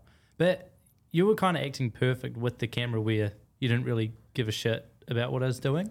Then that's how it felt. Like you were just focusing on hunting with Lorenzo. That was perfect. That's good. Yeah, because that's your first like full filmed hunt. Like the hunt that we did together, we just self-filmed. You and I had the camera and just passing it back. Mm-hmm. Do you think it helped all the stuff we put you into and go hunt the last like year and a half of like filming around the office, getting comfortable in front of a camera, like understanding that the camera is really nothing. It's just another person you're just having a conversation. Like 100%. Like, you know, being kind of in front of the camera, if you will, and like, you know, talking to the camera. And then also like Cam was just like, you know, we had only known him for like 2 days at this point, but like he was just like the like best person to be around. And he's like, one of us immediately. Yeah, one of us immediately. Like, you know, you're back there, we're joking around, like we're joking around, we're being serious, we're trying to survive. But like he was just like the best person, you know. And my first experience to like being with the cameraman in the backcountry, and I just hope like they're all that great, because I mean he was solid. And, they're like, not.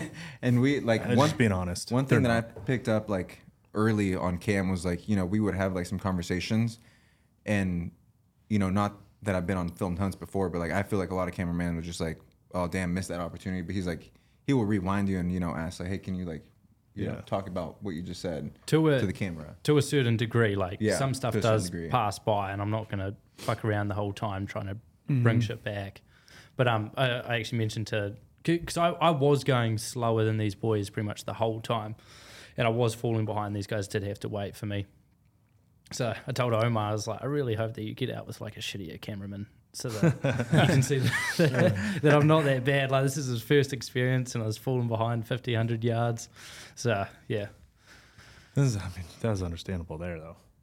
Guy's got one trekking pole and an 8-pound camera in one hand and a 70-pound pack. I got 2 trekking poles and a 50-pound pack. Like pretty understandable. You know what I mean? Yeah. Back to slipping on logs that morning. Dude, back to slipping on logs, yeah. Really, really scary, honestly. So it was, I didn't realize how humid the air was, but it was really humid. And that morning, like I said, it was cold in the mornings. There'd be ice on your foot box, but like in my mind, you know, that's condensation, whatever. It's cold enough for ice on the foot box. But that morning I go to log walk, this real big deadfall snag. I go to log walk and it's dark and I wasn't paying close enough attention. Total rookie mistake. And I go to log walk across this big long thing. I'm like, I don't know what, 4 or 5 feet in the air on the top log. Dude, my feet just decleated, gone. 50-pound pack hit my ribs on the side, and thank God it was a smooth log. It didn't have any of those spikes on it. So this was one with no bark on it. No bark. Yeah, those are dead. But I didn't look. It was a total rookie mistake. I should have like shined my light on it to see if it's got frost, and I didn't. That could have been really bad. Like I straight up bounced off my ribs, bent my thumbnail back. I'm like, okay, well, we're not log walking this morning, so we'll just tone it down a little bit and take our time to get in there. Yeah, that was like pretty quick into the hunt too. That was fucking scary. I remember seeing that. It was like I told myself in the head like I'm not gonna log walk because now I have like a weapon in my hand. Yeah. And you know, God forbid, but I fall and then just break my bow or something. Yeah. Or it's not shooting the way I wanted to shoot. Yeah. So I was like, you know, I'm just going to play it safe. We got a lot of logs here, but the clear way and like the clear path to make this happen is going to be patience, and we're not going to log walk in the morning. So they learned from my rookie mistake when I almost stabbed myself into the ribs, had a collapsed lung. So we start hiking up, and the bugle's, you know, he's sounding off pretty good, so we can tell we're getting closer. On his own. We're hearing one. But you guys aren't calling back or anything? Not yet. We're hearing one very consistent call. and 1, 2 more in the distance, but like one very consistent, and very more in the distance, but like one very consistent, very vocal bull. And I'm like, okay, this bull, he's talking, he wants to find something. So we start working in, and I give him one, as we get like pretty close, I give one good solid bugle just to get him to sound off, so I can tell, is he in this cut or the next cut? Sounds off. I'm like, shit, he's in this cut. Like he's cut the distance, and we have too. He's working down, we're working up. And I'm like, we got to get up to this bench right here, and I'm going to start cow calling. It took us so long to get to that bench. Yeah. Like I thought we were going to get there pretty quick, but it was one of those like, get up, back out, go left, go up, back out, go right. Like took forever.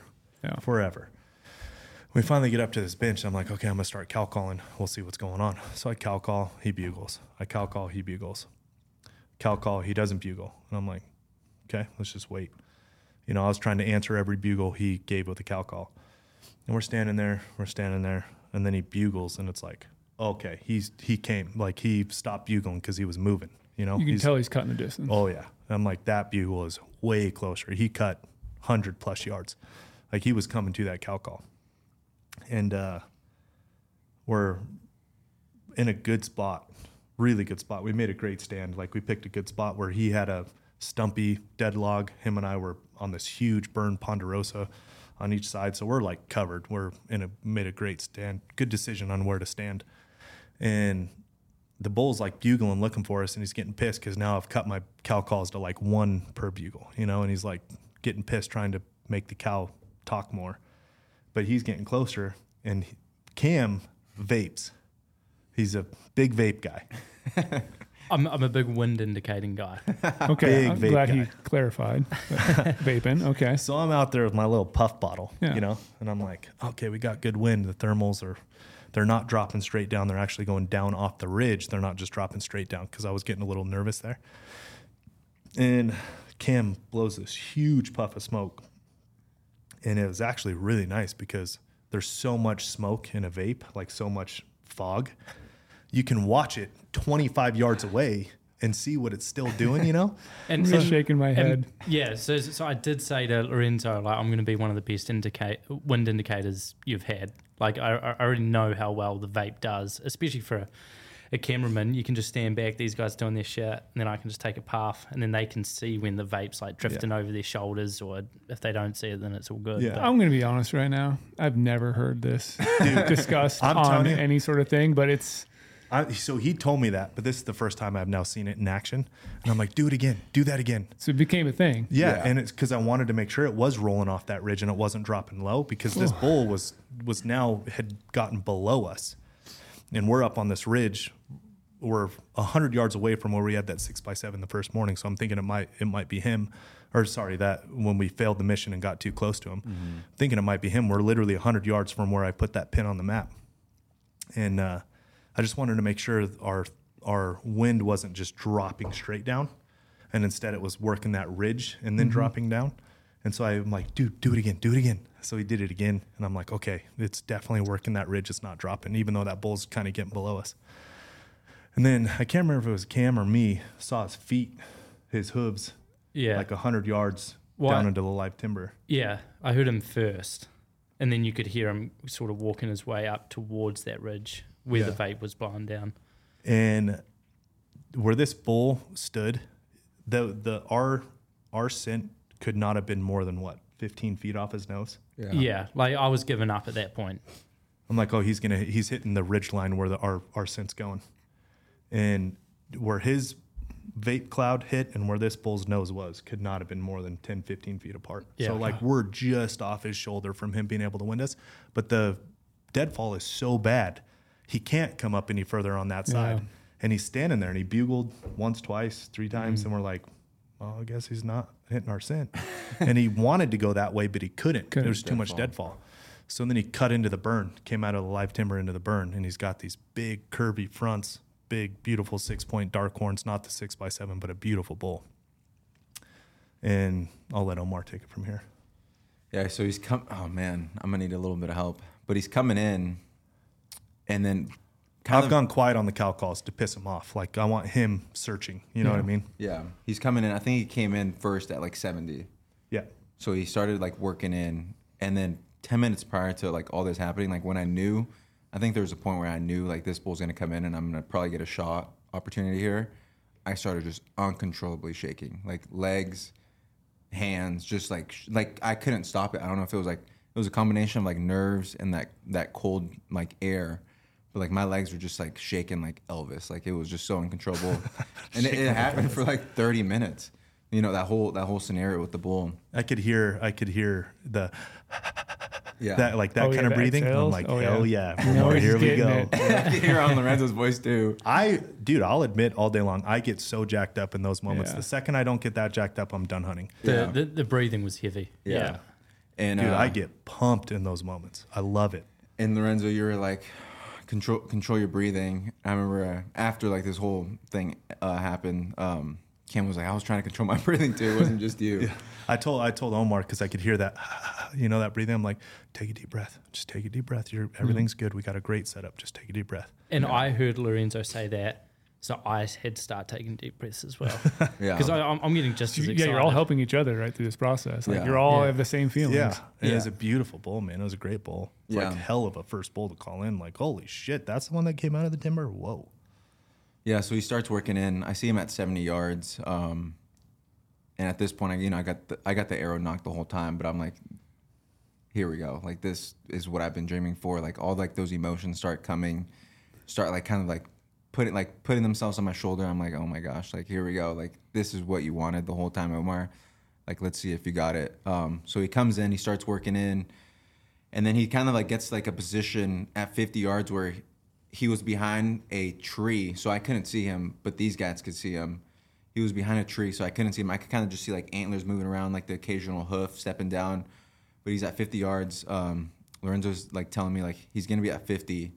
So now we're kind of just waiting to see if he'll come out into a shooting lane. And I have like this one shooting, like he could have came out to the right, but he was gonna come out to the left. And he came out to the left to this one shooting lane that I had.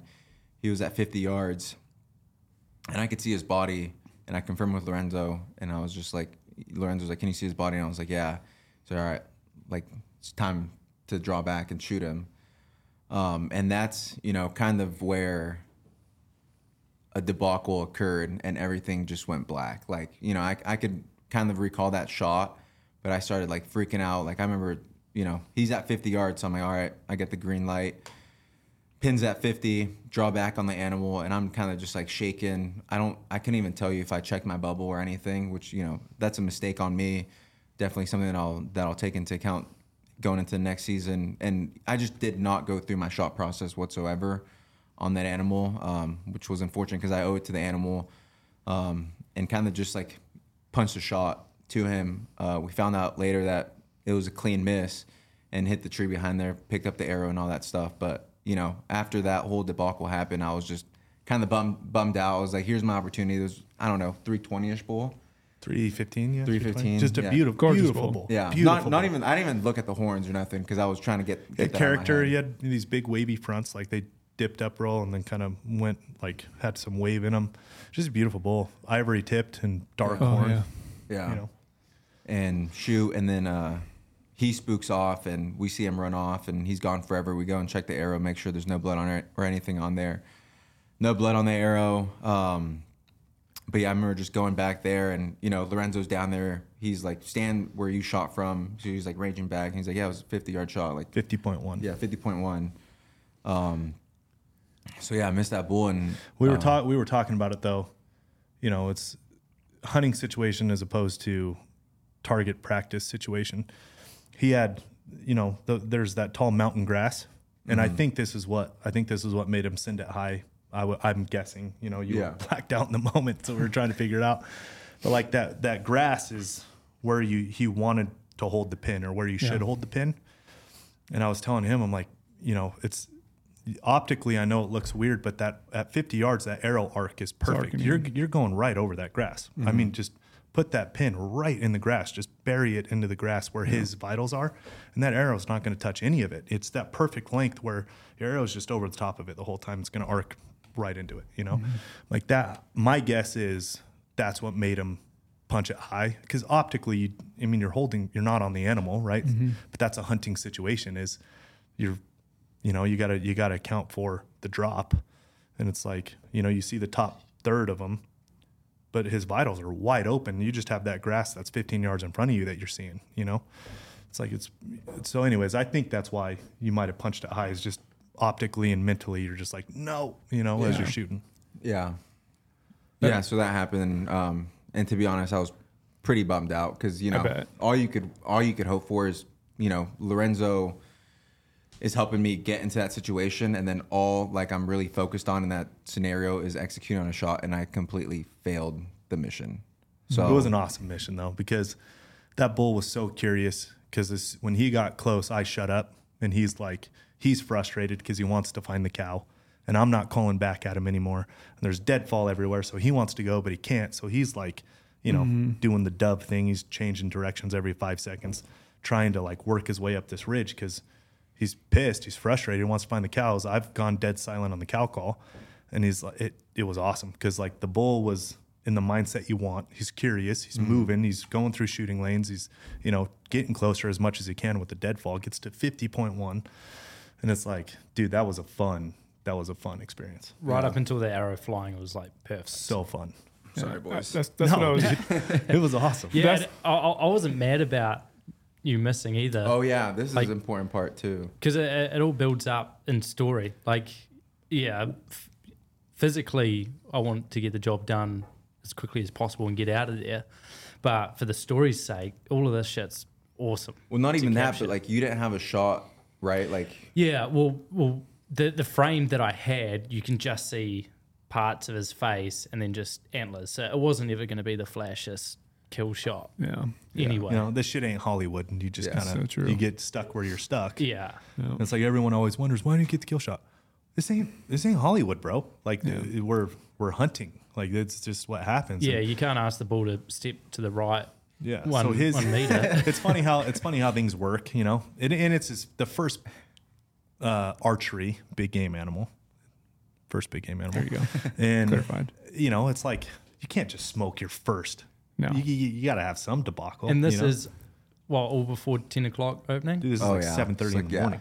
Yeah. So from what I'd seen so far, it was we're in a good place. Yeah. We're gonna have more chances. But we hadn't been in elk. We had just that 6x7 and the bull that was calling below him, and now this lone bull. So we weren't in the mess of the rut. And I'm like, maybe the rut's not on. Maybe that's what it is. Because to see these two mature bulls coming into cow calls, maybe the rut's just not on. It'll be a slower hunt, but at least they're responding to cow calls. So my mind's a little we'll make it work. It might not be the experience that I have with trail, but we'll make it work. I'm not worried about it. And Omar was. How bad was he shaking after the shot? Yeah, it's it's bad when it's visible on camera. he's like, bad's probably I don't the know wrong why word. I'm shaking. I'm like, I know exactly why you're shaking. You just drew back and shot at a beautiful bull elk. Came in screaming. That's why you're shaking. Yeah. Pretty understandable. Yeah. Did you expect any of those feelings to feel that way after getting a bull come in? Shaking that uncontrollably. You had probably an idea of what it was going to be like because you've seen a lot of videos, probably heard people talking about it, but what was it really like to experience that exact thing? And what do you think you could do?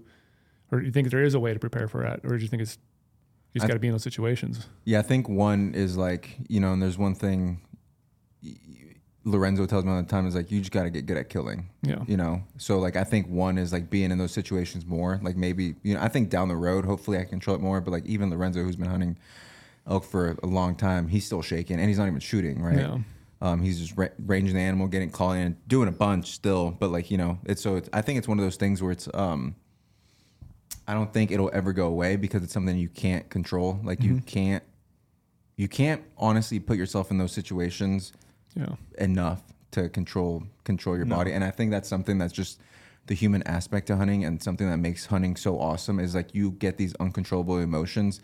You don't know how your body's gonna how you are gonna do emotionally, physically. So one, I don't think I'll ever be able to control that, but I think what I can control is that drawback and that shot process, and just have that in my head.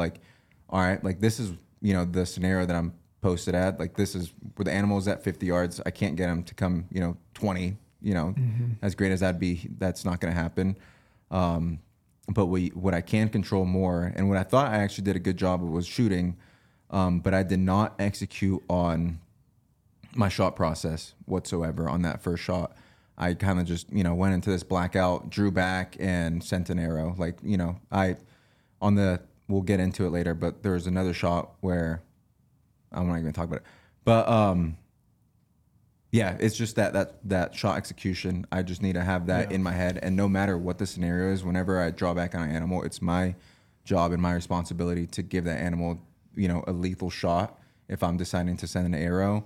So going forward is just like knowing that shot execution, drawing back the bow and my levels all level, and I just feel calm as much as I can.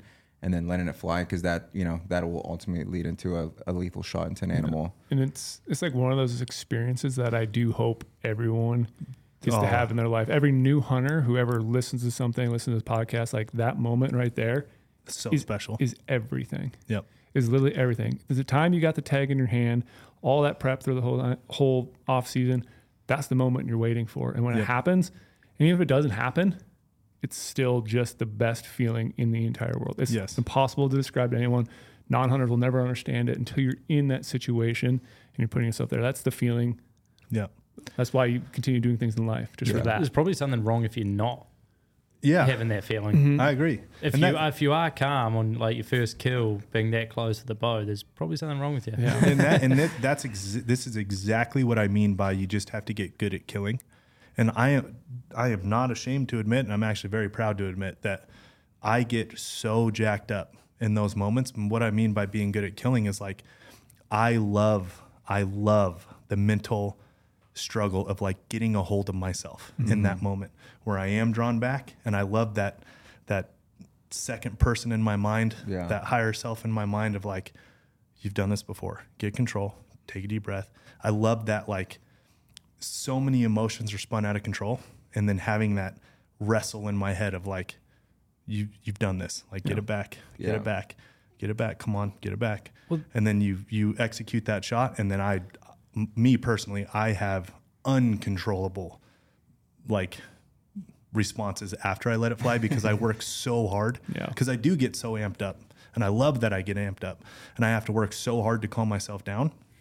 And then afterwards, I'm just like, oh my God, total blackout. It's a giant emotional adrenaline dump. And that conversation about getting good at killing, because I'm not sure if it's the exact same here, but that actually came up when we were talking about buddies that I've got back home that spend a lot of time in the hills, and like some of these friends, they're still new to hunting, but they're spending a lot of time just looking at passing up animals. And that's awesome, like seeing a bull that's a bit young, that whole thing, but they spend so much time passing up animals just wanting to kill a giant that you start to forget how you actually kill something. And I think the same goes with the rifle as well, like being able to shoot in a position that's not set up ideally for shooting, for being able to track animals, for knowing when to pull the trigger. Just there's a whole process to actually killing an animal. And I think you start to lose touch with that if you go hunt after hunt after hunt, just letting things walk, hoping to kill a giant. Yeah. And that getting good at killing, over the years, it's just like you have these convulsions in your body where you're like, I didn't even mean to shoot. I don't know how that shot went off. I didn't even mean to. But like your body just has these reactions. And if you don't have that conversation, that higher self conversation, when you're in that moment, drawn back or on the trigger, whatever it is, it's like, dude, you'll punch it. There's uncontrollable. You have to like, nothing is close to the trigger until you have control, and then you move into your trigger position. You know what I mean? That's that get good at killing thing. Yeah. So how hard was it to let those thoughts get out of your head and just forget about it and move on? Was it difficult? It was 100% difficult. I thought you did an awesome job though. But he didn't like mourn on the situation. Like, it came and went, and he was good. But and we're working on this, but I'm like someone who will mourn like mentally, and I'll just like beat, like the whole time up until like we got into that other herd, like the whole time I was beating myself up. As in he doesn't show it. Because I was thinking about that on camera after the situation. You can see him shaking, but his face is like stoic, normal. And then I'm like, how you doing? And he's like, oh yeah, that was exciting. And it's How like, you is doing? it, like he really suppresses his feelings, but you know, it was a bit of a quiet. His body walk. was shaking uncontrollably, literally uncontrollably, but his face was stoic, and he's like, I'm good, I'll get it figured out. And I'm like, something's going on in there, Don't bud. look good. Yeah. It was good. I mean, it was awesome for the rest of the situation because he had the, call it a practice run. Had that feeling, full draw, 50 yards, bull, everything you'd hope for. Yeah. And yeah, I think I said something along the lines when I finally decided to like let that situation pass and like, okay, that happened. Like I told, I'm a guy, I like comedy. I like joking around, especially back there. I was like, we didn't want it to be that easy anyways, right? So, and all the guys were like, no, exactly. That's exactly right. you can't kill your first one. Come on. Can't do that. Yeah. No. So anyways, we find a ton of sign, and I'm like, oh, this is where they're using this, right? Because it dropped us off into the bottom because the way he went dropped us off into the bottom. And I'm like, dude, this river creek bottom this thing is caked with bulls. There is a herd in here somewhere. Like I was thinking maybe there's just these one-off bulls that are maybe in transition pre-rut kind of a thing, like just looking for cows. That's why we're only seeing bulls, and that's why they're coming into calls. Maybe they're searching, whatever it is. But the amount of sign in that creek bottom was like, okay, It was like New York City. there's a pile in here somewhere. We're just not on them yet. And clear up the ridge at 11,200 feet. And we're at like 8,500 feet or something. We hear a bugle, faint bugle. And we're like, well, that must have been where he went. And there's nothing doing down here. So let's eat some lunch. Sometimes the best way to kill a bull is take a nap. Yeah. We laid there, took a little nap, ate some food, Got some water. waterlogged ourselves just because that other creek was dry. It's like, all right, let's go up and over the ridge. And the beautiful thing, no one complained. No one even thought twice about it. We're like, yep, that's where we're going. Yeah. We get up to the top. I can't hear worth a shit. I have tinnitus horrible in both my ears. My ears ring constantly. I actually had a comment on my gear list of like, oh, you sleep with earplugs? You must not have any ringing in your ears. Like, no, I actually have horrible ringing. It's like my built-in white noise, though. When I put in earplugs, it's like built-in white noise. I don't need a white noise machine. I'm just, that ringing in my ears kind of lullabies me to sleep, So I'm up at the top. We get to the top. We all get to the top. And I'm like, Omar, are you hearing that? It's like, yeah, it sounds like a ton of bugles. I'm like, it almost sounds like it's just one constant bugle. Is that the wind in the trees? What the fuck is going on? Yeah. Is that really what I'm hearing? And, you and Cam both have never been in like that true cyclone of an elk rut. So you guys are like, I don't know, I think, It's not like Trail who's like, yep, I know exactly what that, you know what I mean? Yeah. I can't hear worth a shit. Those guys haven't heard it before. So we're all kind of looking at each other going, man, is this wind in the trees? What the hell's going on?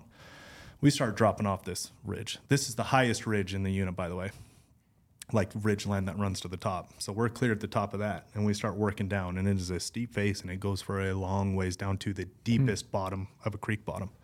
It's like, of course, right? The highest ridge, of course, is going to be connected to the lowest creek bottom. It's just the way it works. Goes. So we start working off this ridge, and we're losing a lot of elevation. And I think I was the first one to complain. Honestly, I think I looked at you guys like, are we really doing this? We're committing to the bottom? First one to complain out loud. Out loud, yeah. I looked at them like, you guys cool? We really doing this? We're dropping clear to the bottom? And they're like, yep, cool, let's go. So we start dropping off, and then the bugles start getting, you can tell they're bugles. And we all looked at each other like, what the fuck is going on down there? You dropped into a bugle party? We dropped into, well, first off, mission failed again. I was pushing a little too hard without really listening. I was amped up after that, after that shot and all this stuff. And I pushed a little too hard without listening to what's going on and getting a real good feel. And we had great wind, so I was just pushing hard. Well, we get to this bench and I go to take a step, and I literally just, you would have thought I stepped on a log and slipped. I literally took this step and just went over to my side. There's 50 cows 40 yards away from me. Oh, gosh. And the sun, it's afternoon now, and we're facing we're facing west. And so the sun is just beating on us. And I've dropped down and I look at them. I'm like, dude, we can't move. No one move. We look like a bunch of flashlights up here, you know? I didn't even knew that they were that close. Yeah, they were 40 yards. Because I was probably 20 yards behind them. So so I thought you guys were freaking out, and then maybe 20 minutes later is when I eventually peeped over your shoulders and saw them maybe like 200 yards away. Yeah, I never realized they were that close. And that was the lower group. The higher group, the higher group of 40 cows. There was 100 cows total. We'll just fast forward that part. But 40 of them were like right below me. And I told Omar, I'm like, we can't move. Your bow's going to shine. The camera's going to shine. Our binos are going to shine. Like, he went to pull out his binos. I'm like, no. Like, we look like mag lights up here. We got to sit tight. Well, we're sitting tight. And I'm like peeking to see where a bull is because I just see these cows, but I hear bugles. Like, I mean, it is one constant bugle is how many bulls were down there all making noise. I'm like, dude, we found the herd. We are on them. And I'm moving around. I'm like snaking around kind of on my belly looking, and I see the herd bull coming up. But he's clear to our right. Like, he was kind of fending off the satellite bulls below him. And we couldn't have got a shot either because, I mean, all those cows and were a bunch of mag lights sitting there. So I don't know what to do. And I told Omar, I'm like, I see the herd bull. He's big. Like, his bull is big. And I'm looking. I look to my left, and of course, there's two cows, 200 yards left that just have us pinned, and they probably had us pinned since the start. Mm-hmm. And I never looked over there like an idiot. Rookie mistake again, thinking all the cows are just right there. Of course, there's two cows over to our left that just had us pinned the whole time. Little lookouts. And they finally barked and busted. And the century cows, the ones I despise. But we had such good wind and everything. They pushed down to the lower bench and calmed back down. So now they're like 200 yards away, and we can move, we can glass. You know, everything's calmed back down. How many bulls? So many. How many bulls? It was the coolest thing ever. You said something about that. Yeah, it was wild shit. And like, obviously, I've got footage of it, so you can sort of see what we were seeing. But like, I don't know, in one frame, you don't exactly see how many animals are actually there. You know, because they're all moving through the timber, all squealing screaming the whole time.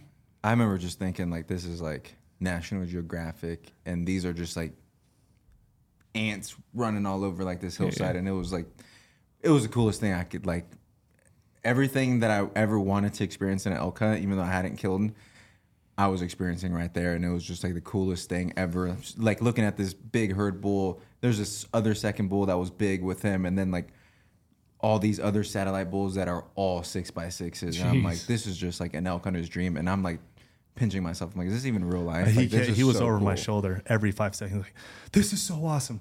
This is so cool. Did you see that bull? Did you see this bull? I'm like, yeah, bro, this is wild. This is so cool. I can't believe it. This is unbelievable. This is National Geographic. I'm like, soak it in, man. This is wild.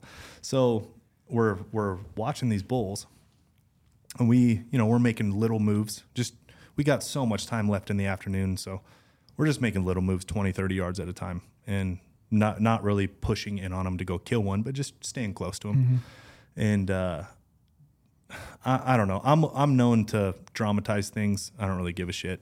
There's 30 bulls, 35 bulls, and 150 cows. Yeah. I don't know. That might be a little high. Too many to count. That's what, in my mind's eye, they were everywhere, and there was that many animals. And, this bull's a 6 point. This bull's a 6 point. Look at that bull. That bull's got cool turned in backs. This bull's got a huge back end. This was like so much fun to look at. So we're sitting on the hill, and all of them kind of drop off that. So they dropped a bench. We were on a bench. The cows were 40 yards to us. They all dropped off one bench lower. Then they all started feeding off that bench. And as they start to feed off that bench below us, I'm like, dude, big push. Let's go. And remember we saw those bulls fighting? Yeah, there's two bulls fighting, and the one peeled off Yep. and went to go start raking a tree. Yeah. Great time to stalk a bull. Yep. Phenomenal time to stalk a bull with no cows. So I'm like, dude, get your shit. Let's go. So we're like, I'm getting ready to Usain Bolt down this hill because this bull's in no cows, all by himself. He's the last one on the ridge raking in these trees. You can get so close to bulls when they're doing shit like that with no cows. I've done it before. It's so fun to hunt a bull like that, a lone bull. And as we get about a third of the way there, big old bull, turned in back fist, the fist that turned in that we saw earlier, starts coming back towards us. And I'm like, Holt, stop. Let's all lay down. So we're there, and I start cow calling. He starts bugling. I start cow calling, and he's like real interested. And he beds down because he's like, his body language to me is he was pissed. Like, dude, you're the only cow left up there. You're coming down to us. I'm not coming up there. Just back and forth. He beds down bugling from his bed. I cow call. He bugles. And he's not moving. I'm like, dude, I don't know what to do. This bull's still raking in the trees. But this bull, like, do we bump him? But the whole herd's behind him. I don't know what to do. It starts spitting rain. Not crazy. We hear the thunder. We heard the thunder, but it wasn't, none of us put rain gear on. We were all just sitting there because it was just a little spit of rain. Yeah. And I'm looking at the clouds, and there's some blue sky, and I'm like, no rain gear. We're sitting there, and breaks off for a little bit, and then it comes back in, spitting rain, and I'm like, I don't know what to do. This bull's bedded there. Do we push him? Next thing we know, this rainstorm comes in. Yeah, there's some hail. It was a torrential downpour. Yeah. Like sleet, bit of hail, rain, cold. So I dig my tarp out of my bag because we got a bull bedded 100 yards away, 120 yards away from us. Gosh. I dig it out and I just cover myself. I'm just laying under the tarp. I hear them. They start. He's got camera gear. He's got to protect it. You did risk it though.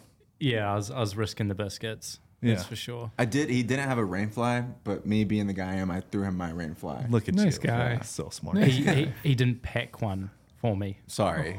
I didn't know. I'm glad you clarified that. That wasn't on the gear list request.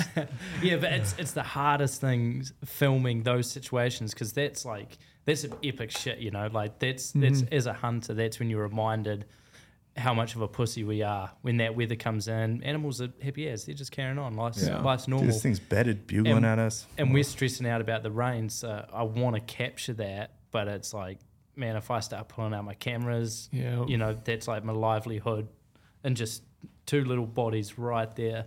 But yeah, we just end up by hanging out. I got some shots of it, I was filming Lorenzo pulling his tarp over, all of that. That's a pro move, right? Very little movement and get everything covered. And then I hear Omar. I mean, no one did anything wrong.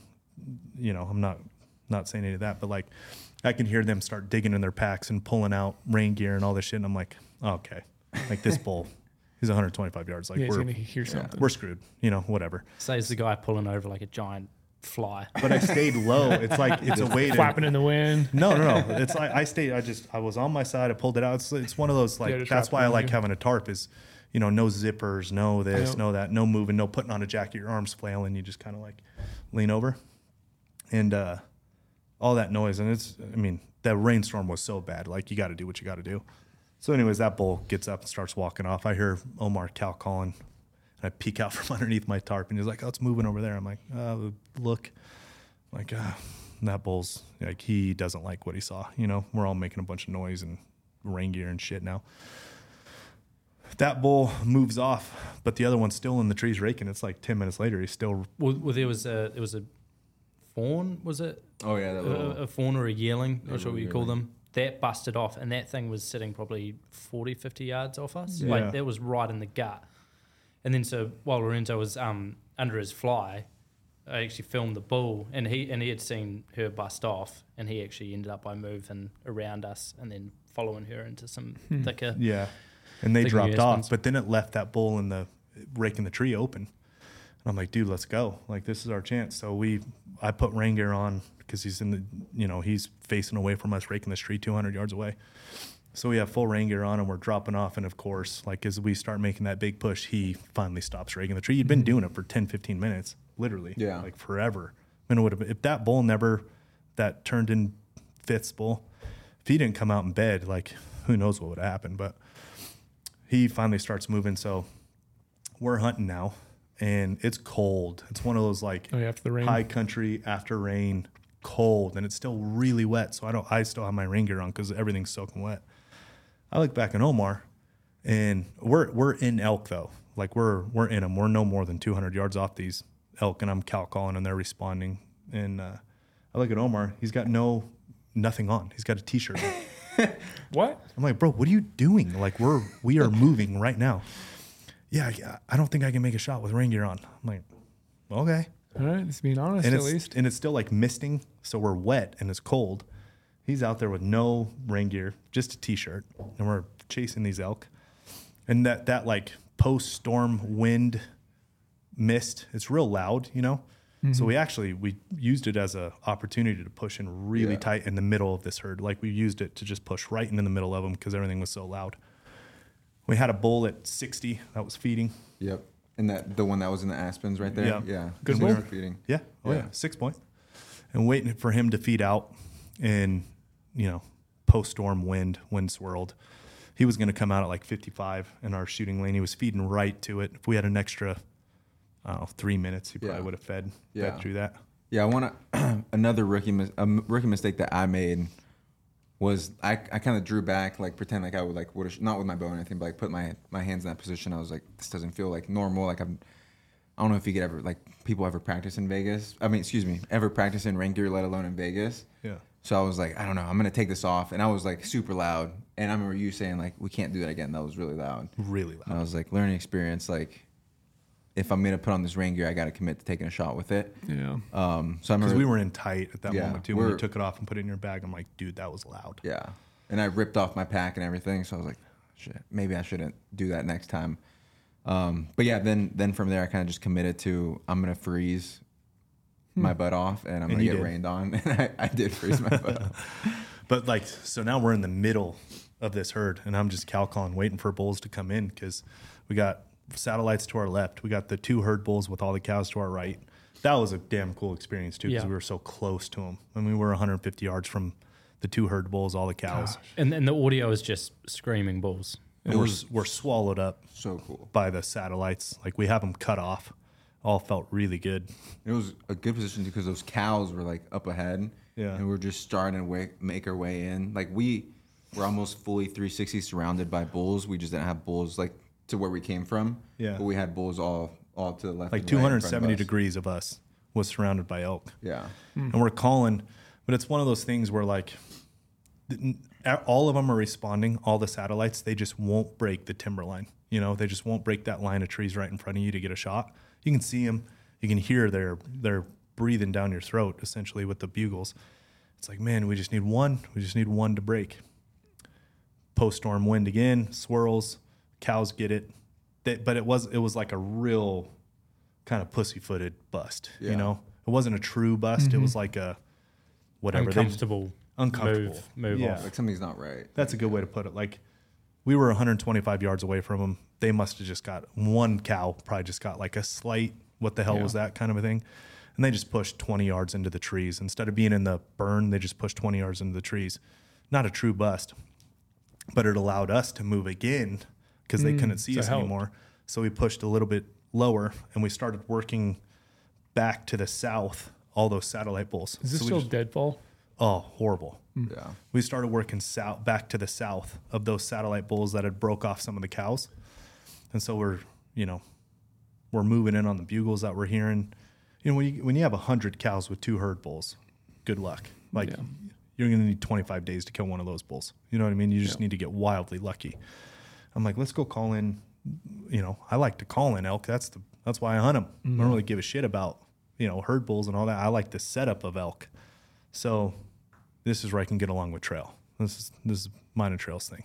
I don't want to hunt them if they're not bugling. That's like the only time that they're fun. But we start working them back to the south.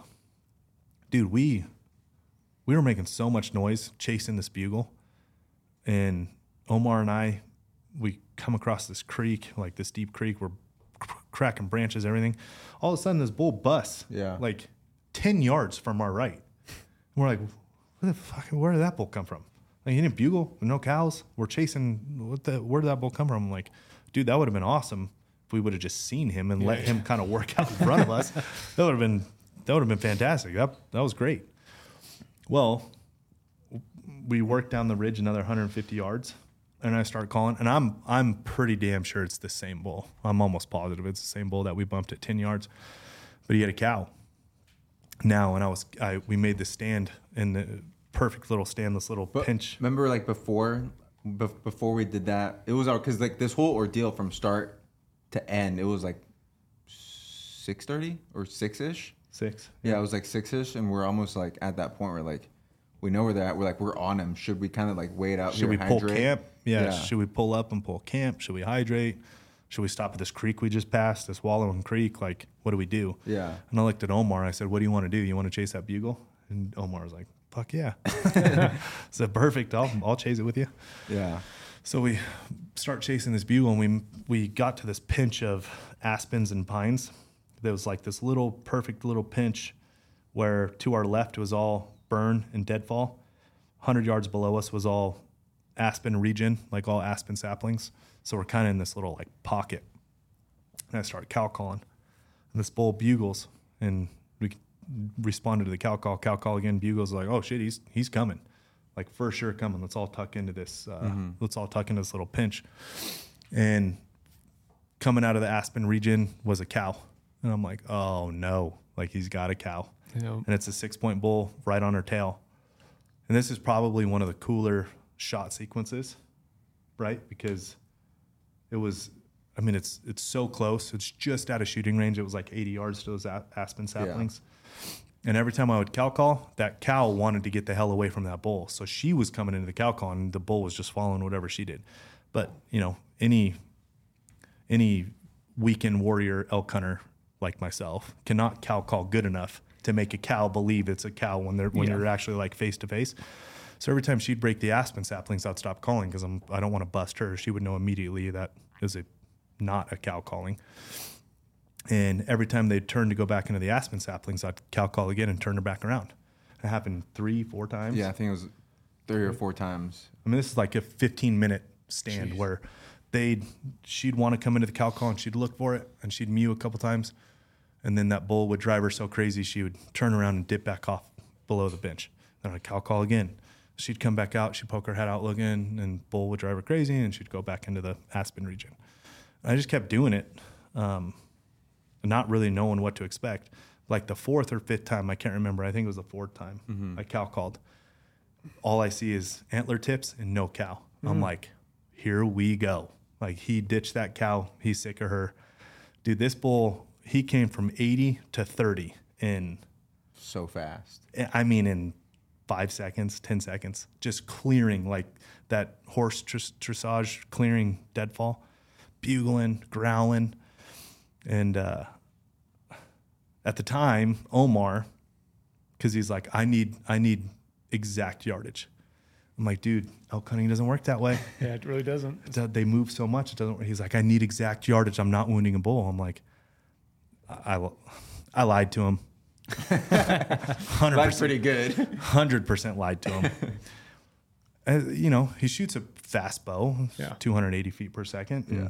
Dude, the difference on a bull elk, the difference between 30 and 45, or even like 30 and 50, you're going to kill him. You know, like you're either going to heart shot him or high lung shot him. You know, and I'm not saying that out of disrespect and like not care. I'm saying it out of experience. I'm saying it out of fact. Their kill zone and your archery tackle, like, dude, you're still right in the sweet spot. If I tell you 35 and he's 45, okay, you hit him closer to the heart than you did top of the lung. Like it's just matter of fact. And that's what I mean by getting good at killing too, is like just getting that visual. If I pick my top pin or my third pin, I'm either high lungs or I'm low heart. Like, doesn't matter. He has the dial. He single pin. Refused. And I don't know if you can hear it in audio, but he's like yelling at me, I need exact yardage.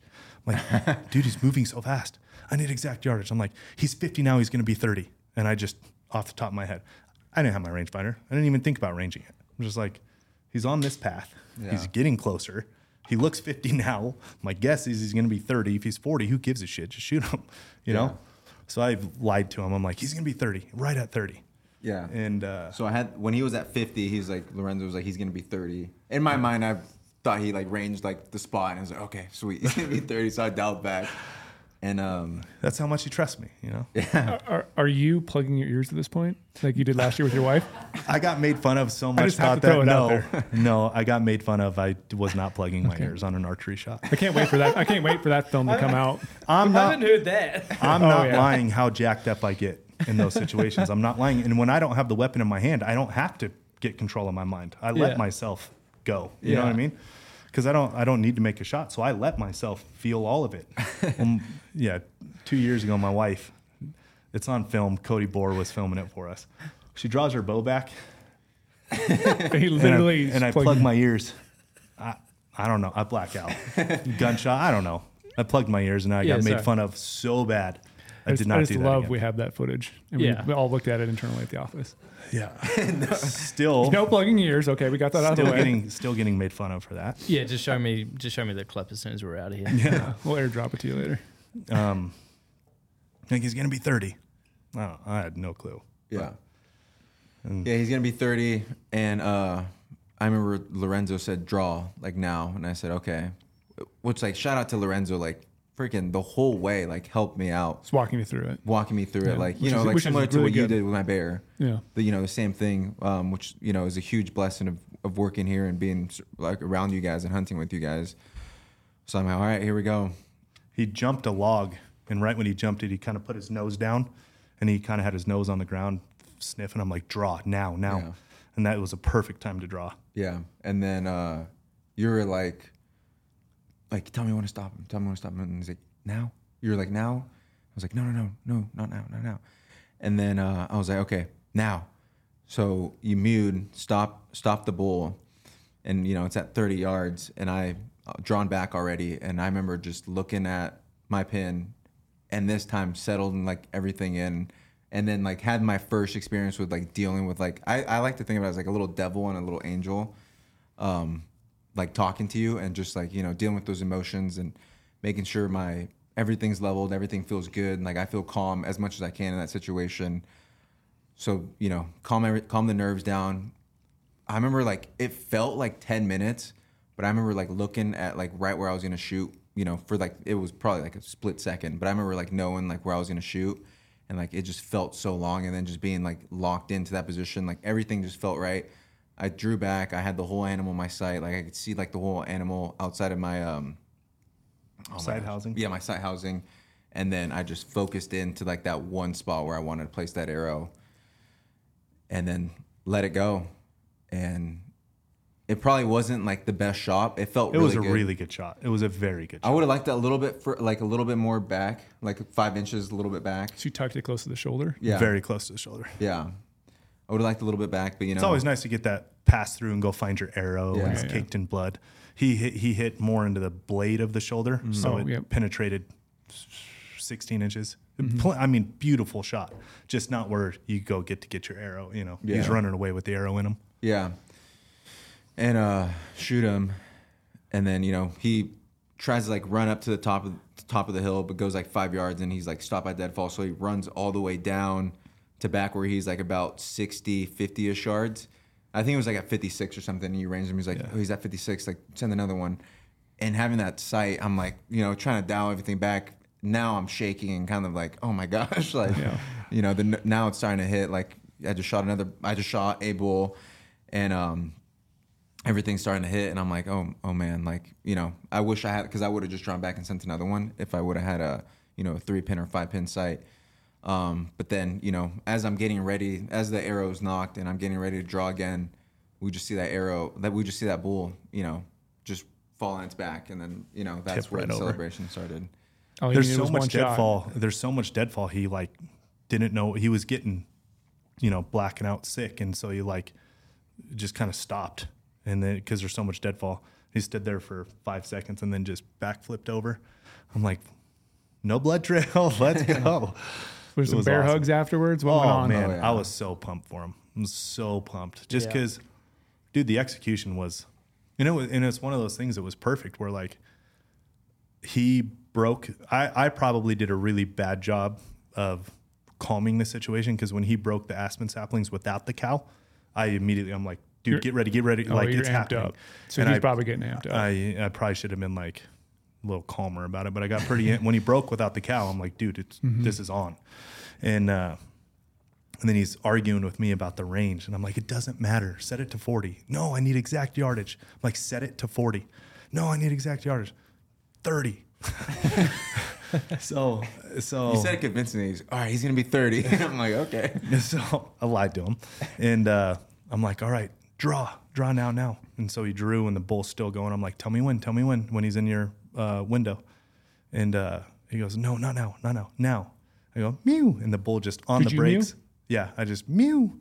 And on the brakes, and it's just that perfect, like that 6-point rack just turns and looks at us and like looking into the trees, like, what the fuck was that? And he's just pinned there. And his vitals are wide open, and he smashed it. Like, great shot. The only thing, it wasn't a pass through, it was more in the shoulder blade, but the bull went 30 yards. Yeah. I mean, literally 30 yards. Fixed blade, mechanical. Come on. G5 Montec only. King right now. Yeah, Renzo does have a tattoo of a Back G5 when I was dumb enough to get tattoos of things like broadheads, I got a G5 Montec, so that's all I can shoot. Yeah. And Lorenzo was like, see, G5 Montec, that's why you shoot G5s. And I'm like, I'm sold. These are going to be my hunting and let's also mention that when Lorenzo guessed 30 yards, we ranged the shot. Yeah. And it was like 29.2. Bang on, yeah. It's 29.2. good at yardage when it comes to elk. Dude, that's from experience too. You know? Experience, but also total blind luck. The whole thing in my mind is, we shot your bow through a chronograph. I know how you shoot. We've shot in the desert for months leading up to this hunt.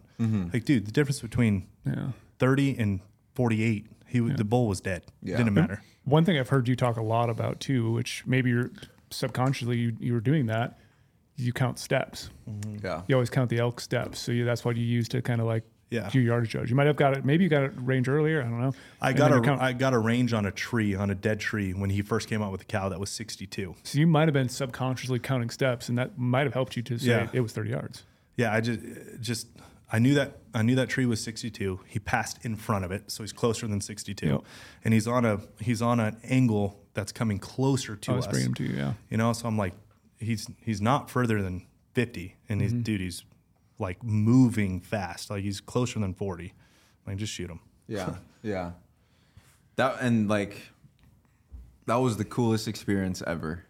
Yeah, I mean, like I told Lorenzo, like, dude, I've been waiting to do this for 3 years, like ever since, like, you know, I'm a late onset hunter, and I was like, dude, I've been waiting to do this like for 3 years, and you know, we celebrated there, and it was just like so awesome, and like that whole hunt, I could see like Lorenzo hunting it like it was essentially like his tag. Like, he almost probably put in more effort than like, I was just trailing behind 100%. I put in more effort to your tag. 100%. Omar and I were talking about it on the drive, and like, we wouldn't have been nearly as happy if Lorenzo killed. Yeah. Like, it was just Omar killing a bull in the first one. Because like, it was for me as well. Like, if I was watching or filming Lorenzo kill one, it's like, sweet as, this guy's been here, neat, sort of job done. Like, you know, it's still epic, but just Omar killing awesome. Like a phenomenal first bull on a true hunt, like a true wilderness backpack struggle street hunt. That was cool. It was awesome. And it died in sight. Dude, that was really cool. Which is a pretty cool experience for your first one. To watch him drop in sight was awesome. And it ended up being, I think Cam was the first one to say it when we got to the bull, and, you know, we're exhausted. We hadn't really been able to eat from noon till you shot at 6:30 or something. Yeah. Like, we really hadn't been able to eat because we were on elk the whole time. We're exhausted. We went through that rainstorm, the whole thing. So first thing I do is break out food. I'm eating. We're like pretty tired. I mean, that first bull encounter was 7:15 in the morning. This is now 6:45 at night. And Cam goes, I'm pretty sure it was you. You go, that was literally a week's worth of hunting in one day. Yeah, that's a good way to put it. How it felt. Weather, encounters, emotional roller coaster, all of it. It was a week's worth in 12 hours of elk hunting. Yeah. Like, dude, it was wild, and it was so physical. Like, you know, this is where Brady, the Brady Suck Fest, we were proud of us. It's so goddamn physical, that hunt is, just in general. And then we got a bull elk on the ground. And now we're like, shit. And we got 3 guys. One guy is already over 70 pounds with his back. So we're like very conscious of that. We're like, well, it's one haul out of here because we got to get to my hunt unit, you know? So we quarter, he bones it out. I cape out the head so we can lose all that weight and ripping jaws off, all that stuff. And it's like, man, this is still really heavy. For 3 people who have camp on their back. I'm at 50, you're at 50, he's at 72. It's like, all right. Like, I don't know we got to get this done because we're not coming back in here. We're so far. You literally cannot get further back than we were in that point. And not to sound cool or make it sound any cooler than it was, but that is easily the biggest day, heaviest pack I've ever done. And I've been hunting for 25 years. You know what I mean? Yeah, that's one you remember. And that was Omar's first. So I told Omar, I'm like, bro, it's kind of crazy to think that your first pack out is my hardest pack out in 25 years. Yeah. Like, we literally couldn't be deeper, and we only have 3 guys. And we're all over 50 pounds right now before we even put this meat in. What was it like, Omar, walking up to that bull and just seeing their body size for the first time? They're huge. They're huge. That's why I don't know why people... It sucks getting them off, but they're so fun to hunt. Like, but like walking up to that thing, I was like... Oh my gosh, like this is huge. And like then like the logistics in my head starts creeping in, like, how are we gonna get this thing out? But I wasn't trying to let that be in my head too much yet. I was like, all right, we'll deal with that tomorrow, or like, later off when we got all the meat and we're feeling how heavy these bags are. But I got up to the animal and I was just like, wow, like I couldn't believe like that it finally happened. Like, elk hunting like has been my pinnacle, like knockoff thing for so long, for 3 years since I graduated college, and that's like the one thing that I want to do. Like, once I had a year of like, okay, I like hunting, and then like after that year, I was like, I'm going to absolutely immerse myself in hunting. Like I want to work, for a hunting company. Eventually started working for Go Hunt last August, so now it's like a full year of being a Go Hunt.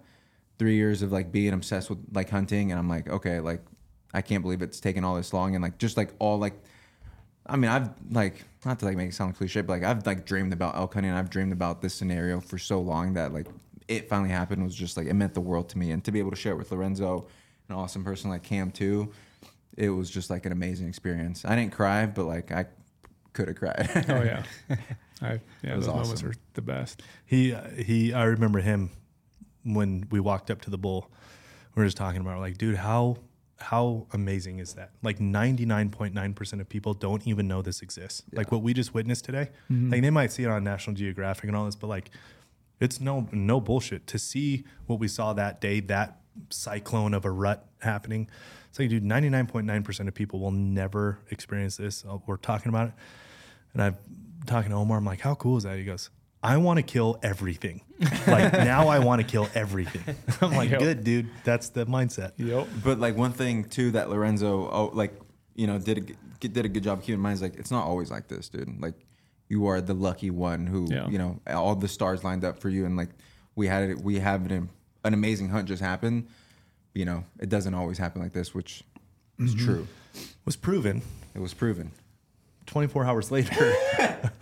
We'll make this part of the podcast very quick. We pulled off. We made it in one shot. Well, sorry, on that note of how amazing that was and how a lot of people won't experience it, even for people listening, like one thing that you can learn is when you plan a trip, plan an epic adventure.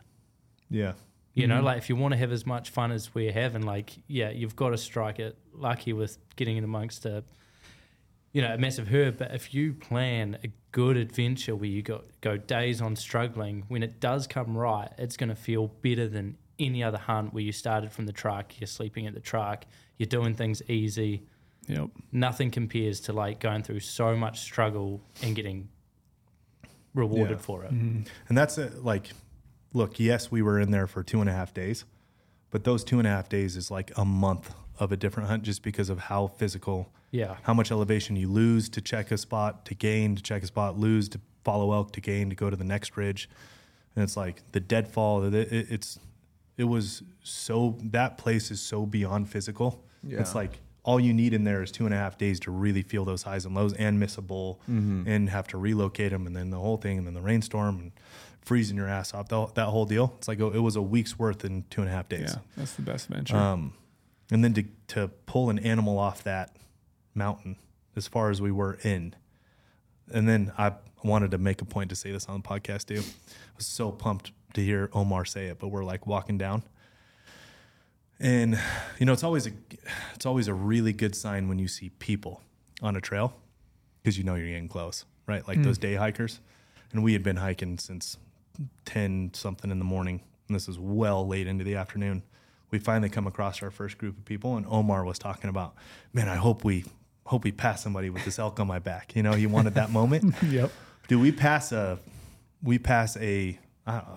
were thinking it's like a delinquent camp or something.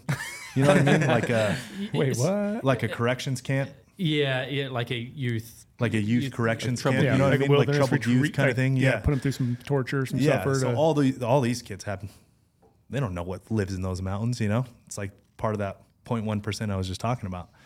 And we go walking through, and there's literally 20 of them, and they're blocking up the trail, and all of them are like jaws on the floor. Omar's got a 6-point bull caped out, you know, skull showing. We got meat, blood dripping everywhere. And we're walking through, and Omar goes, "That was so fucking cool. I don't know what it would be like to pull up to somewhere in a Lamborghini, but like that's what it feels like." Everyone's floor, like jaws are on the floor. I'm like, good for you, man. Yep. You got that experience. You got that experience. And then also later, we're walking down, like we saw another hiker, and this hiker's like, "Nice rack," and I'm like, to Lorenzo was like, "Well, that's the only way out. That's like the only time I'll hear nice rack without being a girl in my life." That is true. I was holding because I was right behind because it was a lady that said it, and I was so close to saying, "Yeah, you too." It took everything not to say that, And you did good, and you didn't say it. Yeah, held it in. But that pack out that morning, I was so excited about the pack out. Like I genuinely get fizzed up when you know that you're basically fucked. And what is fizz, just for our American audience? Excited. Okay. Like I was actually excited for the Suckfest that We day. all were. That's what made it fun. Yeah. It's Yeah, like, dude, it's- we're doing this like one shot. Like multiple times I've been in positions where it's like we are so far beyond any sort of comfort, and then it sort of gets you a bit jacked up and excited. I think that lasted maybe an hour. Deep in that And pain cave. and then I was in the mindset of just like let's get out of One here. foot in front of the other. Yeah. Just keep going. This sucks. Yep. Keep going. Yep. This sucks. And, Yep, and keep we going. also took a gamble on the trail that we took as well. We didn't know if it was going to work, but leading up to that, well, like shortcuts never work. But it wasn't really a shortcut, but it was a gamble on trying to take an easier route out. It was a and gamble on worked. less elevation and less deadfall. And man, it worked. It never works. We tried to take a shortcut on the way in. Did not work. Somehow everything was lined up for us on that hunt. Yeah. Even till when we got to the end and I hitchhiked the ride. Yeah. Even like the whole stars. We came out everything. way lower than our trailhead, like way lower, making a gamble on. His pack was like 115, 120 with the head. My pack was like 110. Your pack was 100 at least. Yeah. Just because you had neck and the Back good old New side Mexico sirloins. rules with the 80% neck meat, you know. You had that in the prime cuts, plus your 70-something pound pack. Yeah.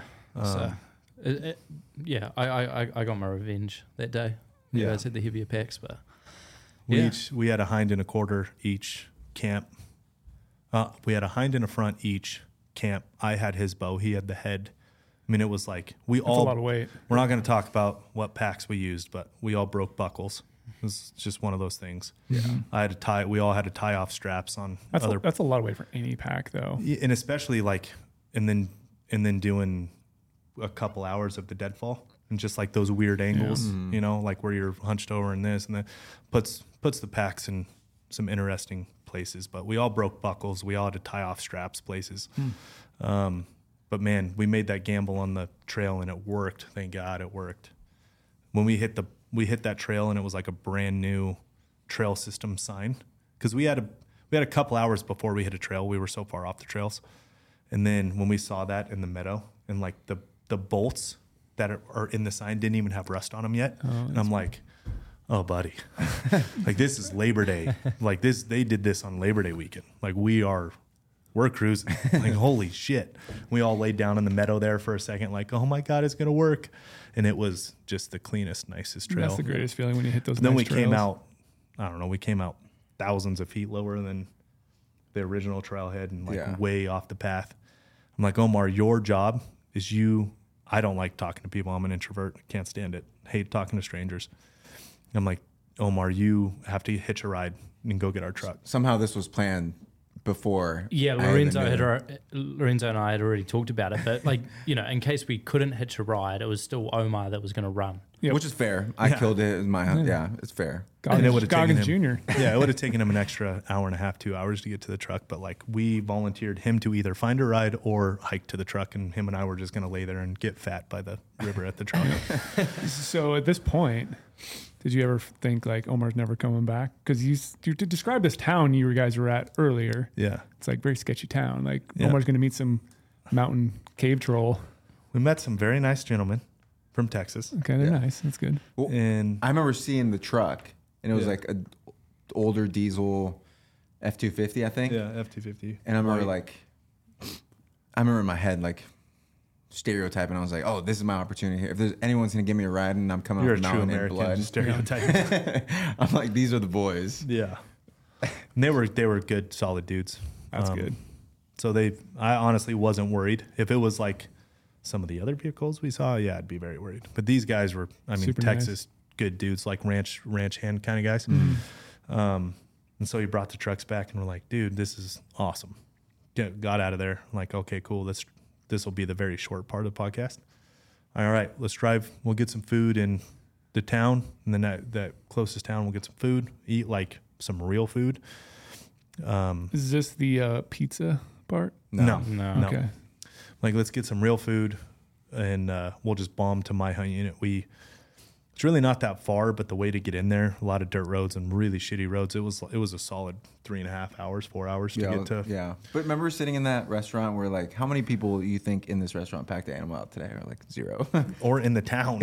Like that style of pack out. We're just riding this awesome wild high. Yeah. We were on such a high with the whole situation. And then the kill footage too is like that stand where we call this bull in 4 different times, and it's like on film. And it's just beautiful lighting because the sun's back on the other side of the mountain. And it's like this bull screaming and growling, jumping these logs. And like we're all talking about it and watching on his little camera, like watching the kill shot. We're like riding such a high. I'm like, all right, let's just bomb to my unit. We get to where I wanted to camp at the truck.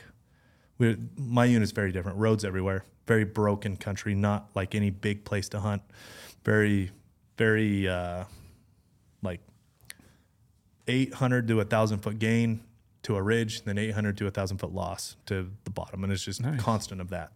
It's like, okay, we just got to find some bugles and call them, and that's what we're thinking. Get to my hunt unit at like 1:30. I'm like, we're gonna sleep in, and we'll get our gear situated. Get all of our gear dried out from that, pack out everything, get the blood dried out, and we'll start hunting at like 2 in the afternoon. I wake up at 8 in the morning, and there's a bull right behind our truck bugling his fucking head off like every 30 seconds.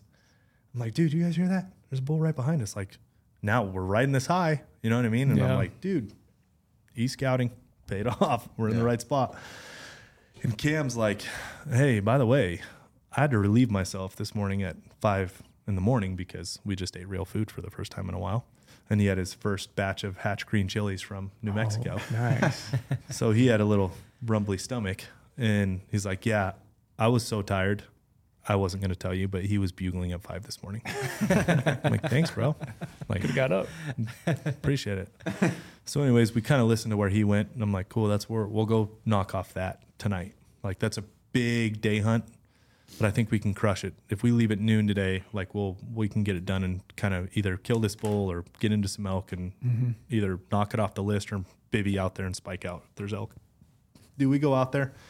Not one bugle, nothing, no elk. We hear one faint bugle at 4:30. And it's one of those ones where we're like, oh, cool, they're going to start firing up, right? Like just heard that bull bugle this morning, 4:30, cool, they're going to start firing up. Here we go. Sit down. Listen, nothing.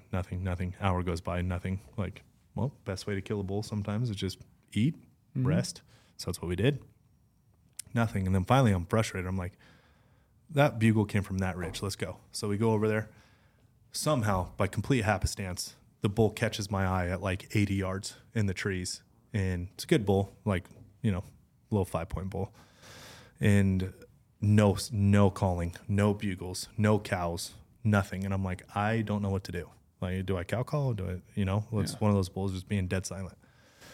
I end up cow calling, nothing. Just looks around, cow calling, nothing. He works down into this bottom. We go try to cut him off. Can't cut him off. So loud on there with all the pine needles, and it's like that live timber pine needle stick breaking. Yep. So loud, and it's in these deep canyons, so like everything reverberates. And then over the next 2.5 days, we did 60 miles of 50, like high 50s in miles. Yeah. Of 800 foot gain, 800 foot loss, 800, just making these big loops. No elk, no calling, no nothing. I was about to say, I think you're giving this part of the hunt too much airtime. I was just that's what we led into. I just wanted everyone to think like we thought we were going to do good. Ouch. It was the most shit elk hunt I've been on. No question. Like these things were just, it was like still hunting dark timber for mule deer is what it was like. You just want to poke your eyes out. Yeah. And it's just like, okay, well, this isn't what I'm here for. And, I've been out of the office for 8 days, away from my family 9 days now, right? Like, this is stupid. Oh no, that wasn't that point. Sorry. We hunted that for 2.5 days, and it was just nothing. And then I'm like, you know what? We're at the very west side of this unit. Let's go to the very east side. Maybe it's different in the low country, in the desert. Maybe it's different. We go over there, no bugling, no nothing, and we did I'll let you guys. The scrub. I've been talking so much. I'm sure everyone's frustrated with me talking, but you can tell them the hike that we did the last day. It was dog shit. Yeah. There we go. Yeah. It was just prickly, thick, crap, hot. Now I started to understand why sometimes you wear pants. Like we were getting torn up just getting up there. Get up there, turns out we're right on the edge of the unit. Can't even go further. Hear a bull bugling, but out of where we can hunt. So we're like, let's try drop down to this track that we can see on the map. In a private thing, like can't hunt them. Not going to call them off. So we literally climbed up there just to, like, I don't know if we were just... sit the border. Yeah, we were just starting to slip up, I guess. Like, we should have looked up there and been like, well, we can't do anything once we get up there. So anyway, it was a Hail Mary plan. Yeah, went up there, ended up by dropping down to this track, back through just all of this thick shit. 'Cause it was over the backside of a ridge that we couldn't see into, and we're like, hopefully it's better than the way that we came up. Nah, just as bad. It's all that like canopy height scrub brush. My bow is destroyed. My pants are destroyed. We all have cuts all over our hands. Yeah, you guys have cuts everywhere. Very destroyed, by the way. My pants are very destroyed. Gosh, and sounds brutal. Dude, it was the most dog shit hike. It's not even like the fun physical. It's like the one where you're stuck in scrub brush for hours on end. You can't see 10 feet in front of you because it's all canopy over your head height. Mm-hmm. Everything on you is getting caught in the branches and all this shit. You know, my bow just took an absolute beating. My poor bow. And all of us are beat up, scratched up. Like, we get down to the bottom. This is 3 days of hunting my unit and hearing 3 bugles. Yeah, nothing. And, like, not the style that we, like, want to hunt, too, right? Like, yeah. We just came off of, we could walk 10 miles that way, still be in this country that we want to be in, walk 10 miles south. Receptive elk. Yeah. This is one of those units. There's so many roads. Everyone just drives roads and calls. It's like, so these bulls, they don't make noise. They bugle one time just to let their cows, whatever, and then they shut up for 3-4 hours. It's like, it's just one of those. And so anyways, that's after 3 days of hunting that. Now we've been away from the office and my family for 9 days. And I'm like, I made the executive decision, like, look, this isn't what I hunt elk for. I'm not trying to get lucky and kill a 5-point bull off a road with no pack out. Like, this is not what I'm here for. I don't really give a shit about that. I like calling an elk. I like doing all this stuff. So let's go to town, get some food, and I'm bombing home. Like, I'm done with this. Yeah. And so we went to Domino's. Yeah, there wasn't much open. So we did a little reconnaissance. I saw the pizza. You guys were gorging yourselves. Yeah. Oh, yeah. And Omar's like, it's a rare occasion. Lorenzo's eating pizza. I'm like, bro, after a hike like that, I'll eat a fucking piece of cake right now. I don't give a shit. And then, meanwhile, I'm trying to call Domino's, and like Lorenzo rolls his window up, and Cam's like, is he in a bad mood or something? I was like, he's probably just talking to his wife or something. Like, he's fine. And because he was like, order the pizza, like, and then we'll drive over to Domino's. Like, I'm gonna make a phone call, but like, he was trying to surprise us. Yeah, I did surprise you. Yeah, he surprised us. Kind of, because we couldn't get one in that specific town that we were That's in. true. We had to drive a little bit. I got him a hotel. I got us hotel room so we could shower. Yeah. It had been 9 days and we were tore up. So we got the Domino's, and Lorenzo was like, well, I was trying to surprise you guys, but all the hotels in this town that we're in are booked up. The nearest one is, an hour and a half or whatever it was drive. And me and Cam like, we'll go. Like, shower in a bed, let's roll. Let's drive. And he's like, you guys don't mind? I was like, nope, we're down. So yeah, we drove over there, and at this point it's the end of the hunt and everything, and I have this school in the back of my truck, and I'm telling him he was not letting them crackheads get a piece of that. No. And I'm telling him, like, I'm bringing this bull in. I don't think you guys believed me, but I didn't believe you. Yeah, I was like, I'm bringing this bull into the hotel until we actually got out our trucks and like locked up our stuff, like mine like gear and everything's in the truck. At this point, hunt's over. If something gets stolen, I'll just get it. I'll buy something and have it for the next year. But one thing that is coming with me into that hotel is clean clothes and that rack. Yeah. So I'm walking in this hotel, checking in. The guy's like looking at him. I'm like, don't worry about it. I didn't even notice the smell because we were sharing a room, and I think I was just so used to stink. All my nostrils were destroyed from Lorenzo's feet. My feet were so rank. Honestly, we could smell Lorenzo's feet when we were walking 5 meters behind him. My feet were rank. Stinky feet guy. Oh, it was horrible. It's horrible. I want to ask a question. We're doing like the kind of these segments of like MVPs, most valuable products, but I kind of want to just ask you on the podcast if you would like elaborate what was your most valuable products from the hunt. My boots, those Mammut Tice Mid GTX. Yeah, those are snazzy. First time I've worn Mammut, and holy shit, I'm in love. And then those Sig Zulus. I think Brady knows those. Bro. Yeah, I'm glad more people are starting to see the light. The Sig Zulus. For me, I shake like a leaf. Glassing makes me dizzy with all the shaking. Yeah. All that. I've used them now on when I killed that buck with my family on this hunt, and then I just over the weekend I was helping my dad on an elk hunt that he had. Also in love, like absolutely in love. Oh, your dad likes them? No, I like them. Yeah. But it's just, dude, they're so handy. Just having that locked in, stable view, pick up every time, every point. Tripod. Yeah, it's basically unbelievable. And then the approach hoodie. Like, I'm biased. I designed it. I don't really give a shit. But that thing is, I literally use it for everything. Yeah. Did it stink much in the end? 0. That's insane. That's Zero. real good. Didn't stink at all. And you were wearing that through the Every day. Scrub? Every day. Yeah. That's really impressive then. And it didn't get that tore. It didn't get as tore up as my pants did. Yeah, exactly. Good tough gear. Yeah. Go on approach. But yeah, that was for sure it. But yeah, we rode such a high into such a low. And it was good for Omar. It was good for Omar to see that because it put it in perspective. It does. Bro, you just killed a 6-point bull. A 6-point bull. Like, it ain't a raghorn. It's a 6-point bull. And called him in. Had the cyclone of rut just swallowed up by it. Yep. And it's like, now you see the other side of what elk hunting can be. Yeah. Yeah, it was good, like, to experience that. Yeah.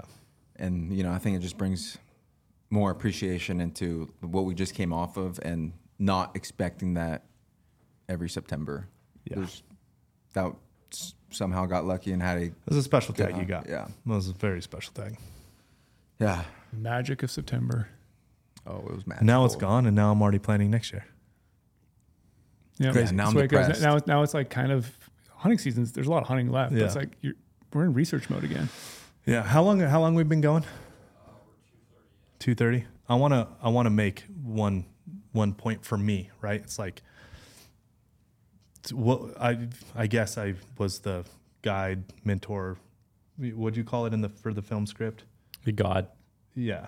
Not that I was like guiding him by any means, but like I was the, I guess I was the lead, right? My spot, my everything. The experience I'd person. been there before, so I'm trying to tell him all this stuff. I am so goddamn nervous and scared. Like, and I'm not ashamed to admit I am scared of stone sheep with my bow.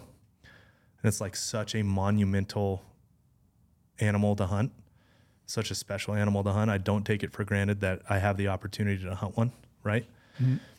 And so I honestly feel I feel more unprepared mentally than ever because the task at hand is so monumental. It is. Yeah. So to go through that with Omar and like see that, and it puts me back in that mindset of like, okay, that, you know, this is the first time he's done it, then he was capable of getting under control. And it's like, all right, like I got this, you know what I mean? It's like, so I took away from it too, even though, you know, I was the lead or whatever you want to call it, but like, Yeah. dude, now I'm pulling from that now going into next week of like, I'm going to be in that situation, hopefully with a stone sheep at full draw. That's like next my week. dream of an animal to kill with a bow. It's like, it's going to be monumental for me. Oh yeah. And I'm like, I'm taking from Omar. Like he didn't settle his pin that first one and he did punch it. Like I got Yeah, this, you're learning you know? a lot too at the same time, which is really cool. Yeah. It's like that. It has been in my head since that day of like, okay, I just experienced that, like a part of it. And that's going to be me here and hopefully. He's been dreaming about that experience the whole time. 6-7 days. You've been dreaming about this forever. Yeah. You're both learning from each other at the same time, taking tips and tactics, and Yeah. now you're getting thrown back in. Yeah. Like his process. I'm like, okay, I need to make sure I do that. Got to make sure I do that. You know, it's wild. It's crazy how shit works like that. Mm-hmm. I'm stoked I can't for wait you. to see the film. Same. Did we film it? Yeah, we've got some real cool shit. Yeah. And with any filming, if you put on a good adventure, then it makes for a good film. That's like the basics. You can only do so much with what you've got. So as long as the adventure's good and your cameraman hits record, then these guys. Did you hit record? Yeah, I was, few times? yeah. Okay. Even after Omar's kill, they were like, "Did you film that?" I was like, "What the fuck do you think I'm here for?" Of course I filmed it. That literally happened to Omar. Goes, did you get that? He's like, the fuck am I here for? Yeah, it's a good cameraman right there. Always recording. Cam's the best. But it is hard. Like there's one thing, like the hunter, they can miss, have their fuck ups. That's hunting. If the cameraman doesn't get the shot, then Yeah, you know, that's what we said you're on the mountain treated like too. the scum of The cameraman is the kicker. Yeah. on a football team. Running back's allowed to fumble. Quarterback's allowed to throw an interception. Kicker, do not miss. Yeah, like you are not allowed to miss. It's kind of true. Yeah. Which, you know, that pressure's fun. Yeah, And you try to pick your spots and you try to judge where an animal's going to come in and you do your best. But, Yeah. you know, for us, this happened to work out pretty well. But, yeah. you know, it's not the reality half the time. We got a few more days too to hang out with Cam. He leaves tomorrow. Cam's a Is stud. tomorrow? Leaves tomorrow. Yep. I got one question for you. Okay. I've been dying to ask this the whole time this podcast. Yeah. From New Zealand, right? Yeah. Have you ever been to Hobbiton where they filmed the Lord of the Rings? Bro, Lord of Brady the Rings, J. man. I'm a huge Lord of the Rings fan. Yeah, I don't talk talk ruin about New New Zealand. about it. So I've never been to Why not? Hobbiton. I'm not that interested in it. But other locations that we do hunt are other scenes from Lord of the Rings, and they're fucking beautiful. Like Central Otago, that's all those like rolling tussock hills with the big rocky features. yeah. Stunning there. I don't know what the castle's called, but you know the castle that's on top of the big mountain that they run and hide to. It's like Never big. seen it. Oh, Wouldn't okay. know. No, it's definitely not Mordor. Sometimes shit actually does look like Mordor when the sun sets. But we do hunt near some of the locations from Lord of the Rings. So I That's your said- dream. I said ask. I want to go there eventually. That's your dream. Someday in my Now life. thinking about it, he kind of who's the character in Lord of the Rings? One of the character, like the main one. Sam? not one Sam? of the hobbits, I hope. Yeah, one of the hobbits. You Fuck. kind of, I was hoping you were going to say Legolas or some shit. But I mean, he's cool. You're yeah. cool. I mean, he is short like a hobbit. Oh, He does wow. pack a lot of weight like a hobbit. Does he eat like a hobbit? Like 17 times a day, having some food? No, I it made him eat doesn't like eat. a hobbit. Yeah. I packed in a shitload of food for him. This was the most I've ever eaten on a hunt. Holy, I've definitely learned a thing or two about what to eat on a hunt. Yeah, and we're like, we're way more casual back in NZ. It's like buy your salami, buy your cheese, get a wrap, happy days, packet of lollies, and you're pretty much good. Because Lollies or gummies. by Okay, the I way. didn't know that. I was, yeah, candy, whatever you call it. Because I explained to these Not guys, lollipops. They're candy. is when a hunt sucks. It just sucks. So you don't know if it's because your body hasn't been fed well enough. But on this one, it was amazing to see how much I should actually be eating. yeah, and I think you understood like what all these calories mean. And then by the end, like he was like, I dumped my lollies. Like I'm eating the whole calories that you gave me here. Like, yeah, and I wasn't craving gummy bears. Like my one request for food was like some gummy bears. So I packed in, like it felt like a kilo, 2 pounds of like it was 2 big bags of gummy bears. But at no point was I craving them because I was so full on shit that was actually good for me. Yeah, yeah, it's amazing how that works. Yeah, I might just go back to gummy bears back in New Zealand, but yeah, unless you guys can send me over some waffles.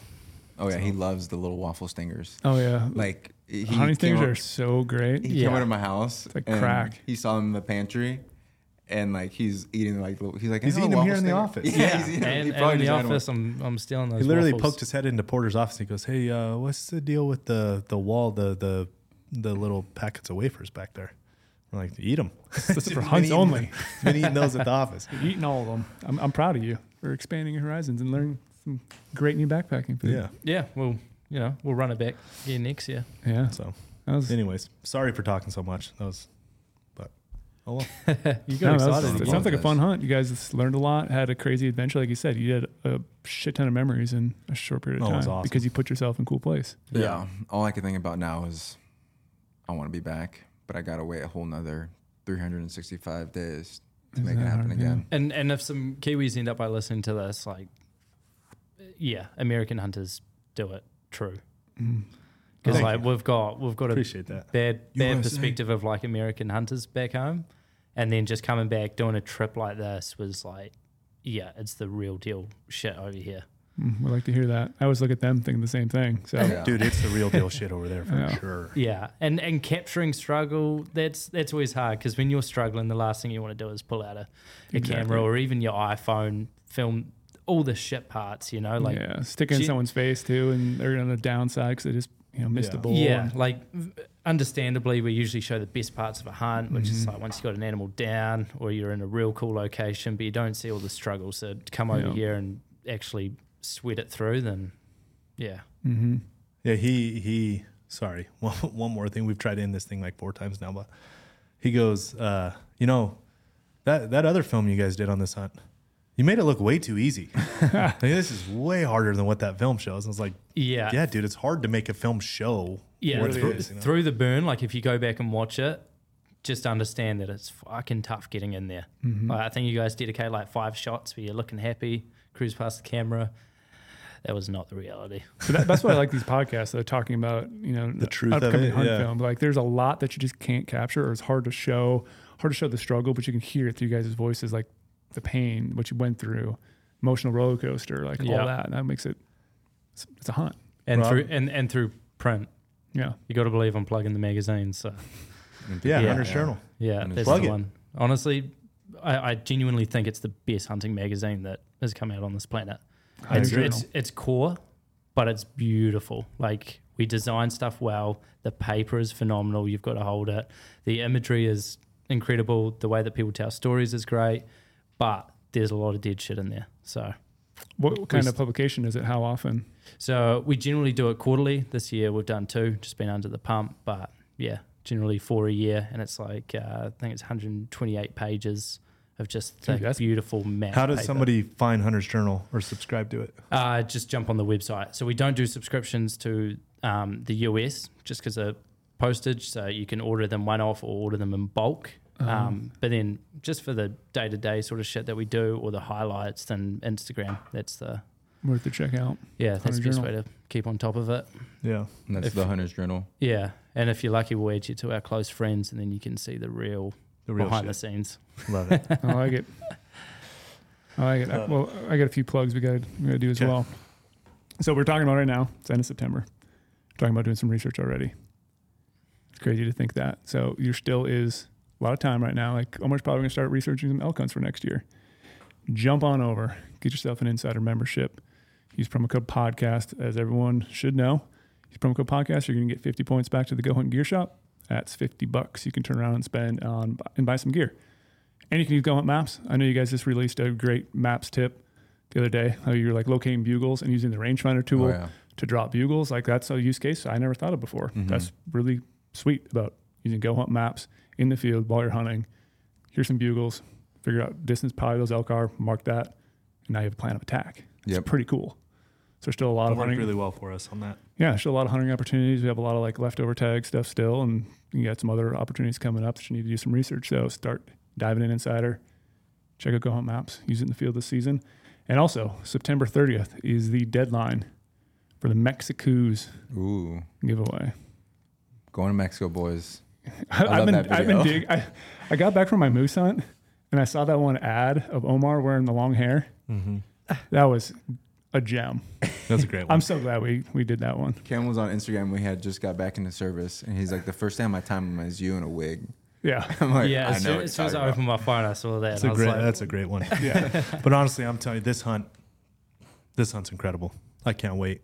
So whoever wins it, buckle up, man. Get ready. How do people enter to that hunt? Yes, yeah, until September 30th. So by the time this podcast goes out, you have a couple days. But hey, you sign up for Go Hunt Insider membership, you get 150 points. Every $1 you spend in the Go Hunt Gear Shop is one entry. You sign up for outdoor class, you get 100 entries. So use promo code podcast, get that $50. You're also going to get 150 entries. Win-win. All current insiders also getting 150 entries, I believe. So it's an awesome opportunity. Go to Mexico, hunt with the Go Hunt crew, having a great time. And you'll fly me back over when I win? Yeah, Okay, perfect. exactly. Yep. So there's a lot of cool stuff going on right now. We have a lot of cool things in the works. And yeah, I can't wait to check out this film. Gonna be a good one. I'm excited. It's cool. It's going to be weird. It's the other thing. This lucky shithead not only kills his first big game animal, but he also has it on film. Like, how special is that? How cool is that? I'm literally pinching myself. It's Like, awesome. I honestly, I don't want to make this more longer, but like, call my mom. You know, my mom's always worrying about me. I'm literally moved, ditched my family, not ditched, but like, you know, decided to leave your family, chase my career. You know, similar to what you did years ago. To do what I want to do. And I call my mom, and she's like, "How you doing?" I'm like, "Good." She's like, "No, like, tell me how you're actually doing." I'm like, "Mom, I am living my dream right now. Like, I have an amazing opportunity that I, am so lucky to be like the one to, do this. And like, it's Mom, I'm fine. It's just checking know up that. on you. Like, God is good, and I'm having a good time." Guy's stoic. Even his mom knows. He's not telling his full feelings. Yeah. I mean, we have some other really cool things too coming up, and we have a big maps release. We do have a big maps release. Yep. So stay tuned for that. Yes. It's going to be some big updates on the mobile app. Yep. You guys are going to want to check it out. We've been testing it, using it. It's badass. We might have hinted it before, but It's baller, as you would say. yeah, Baller. straight baller. Straight Straight baller. So yeah, I appreciate you guys. Cam, what a legend. Thanks for I'm having kind me. of sad I haven't been to hunt with you. We'll have to do it again. Yeah, we definitely want to.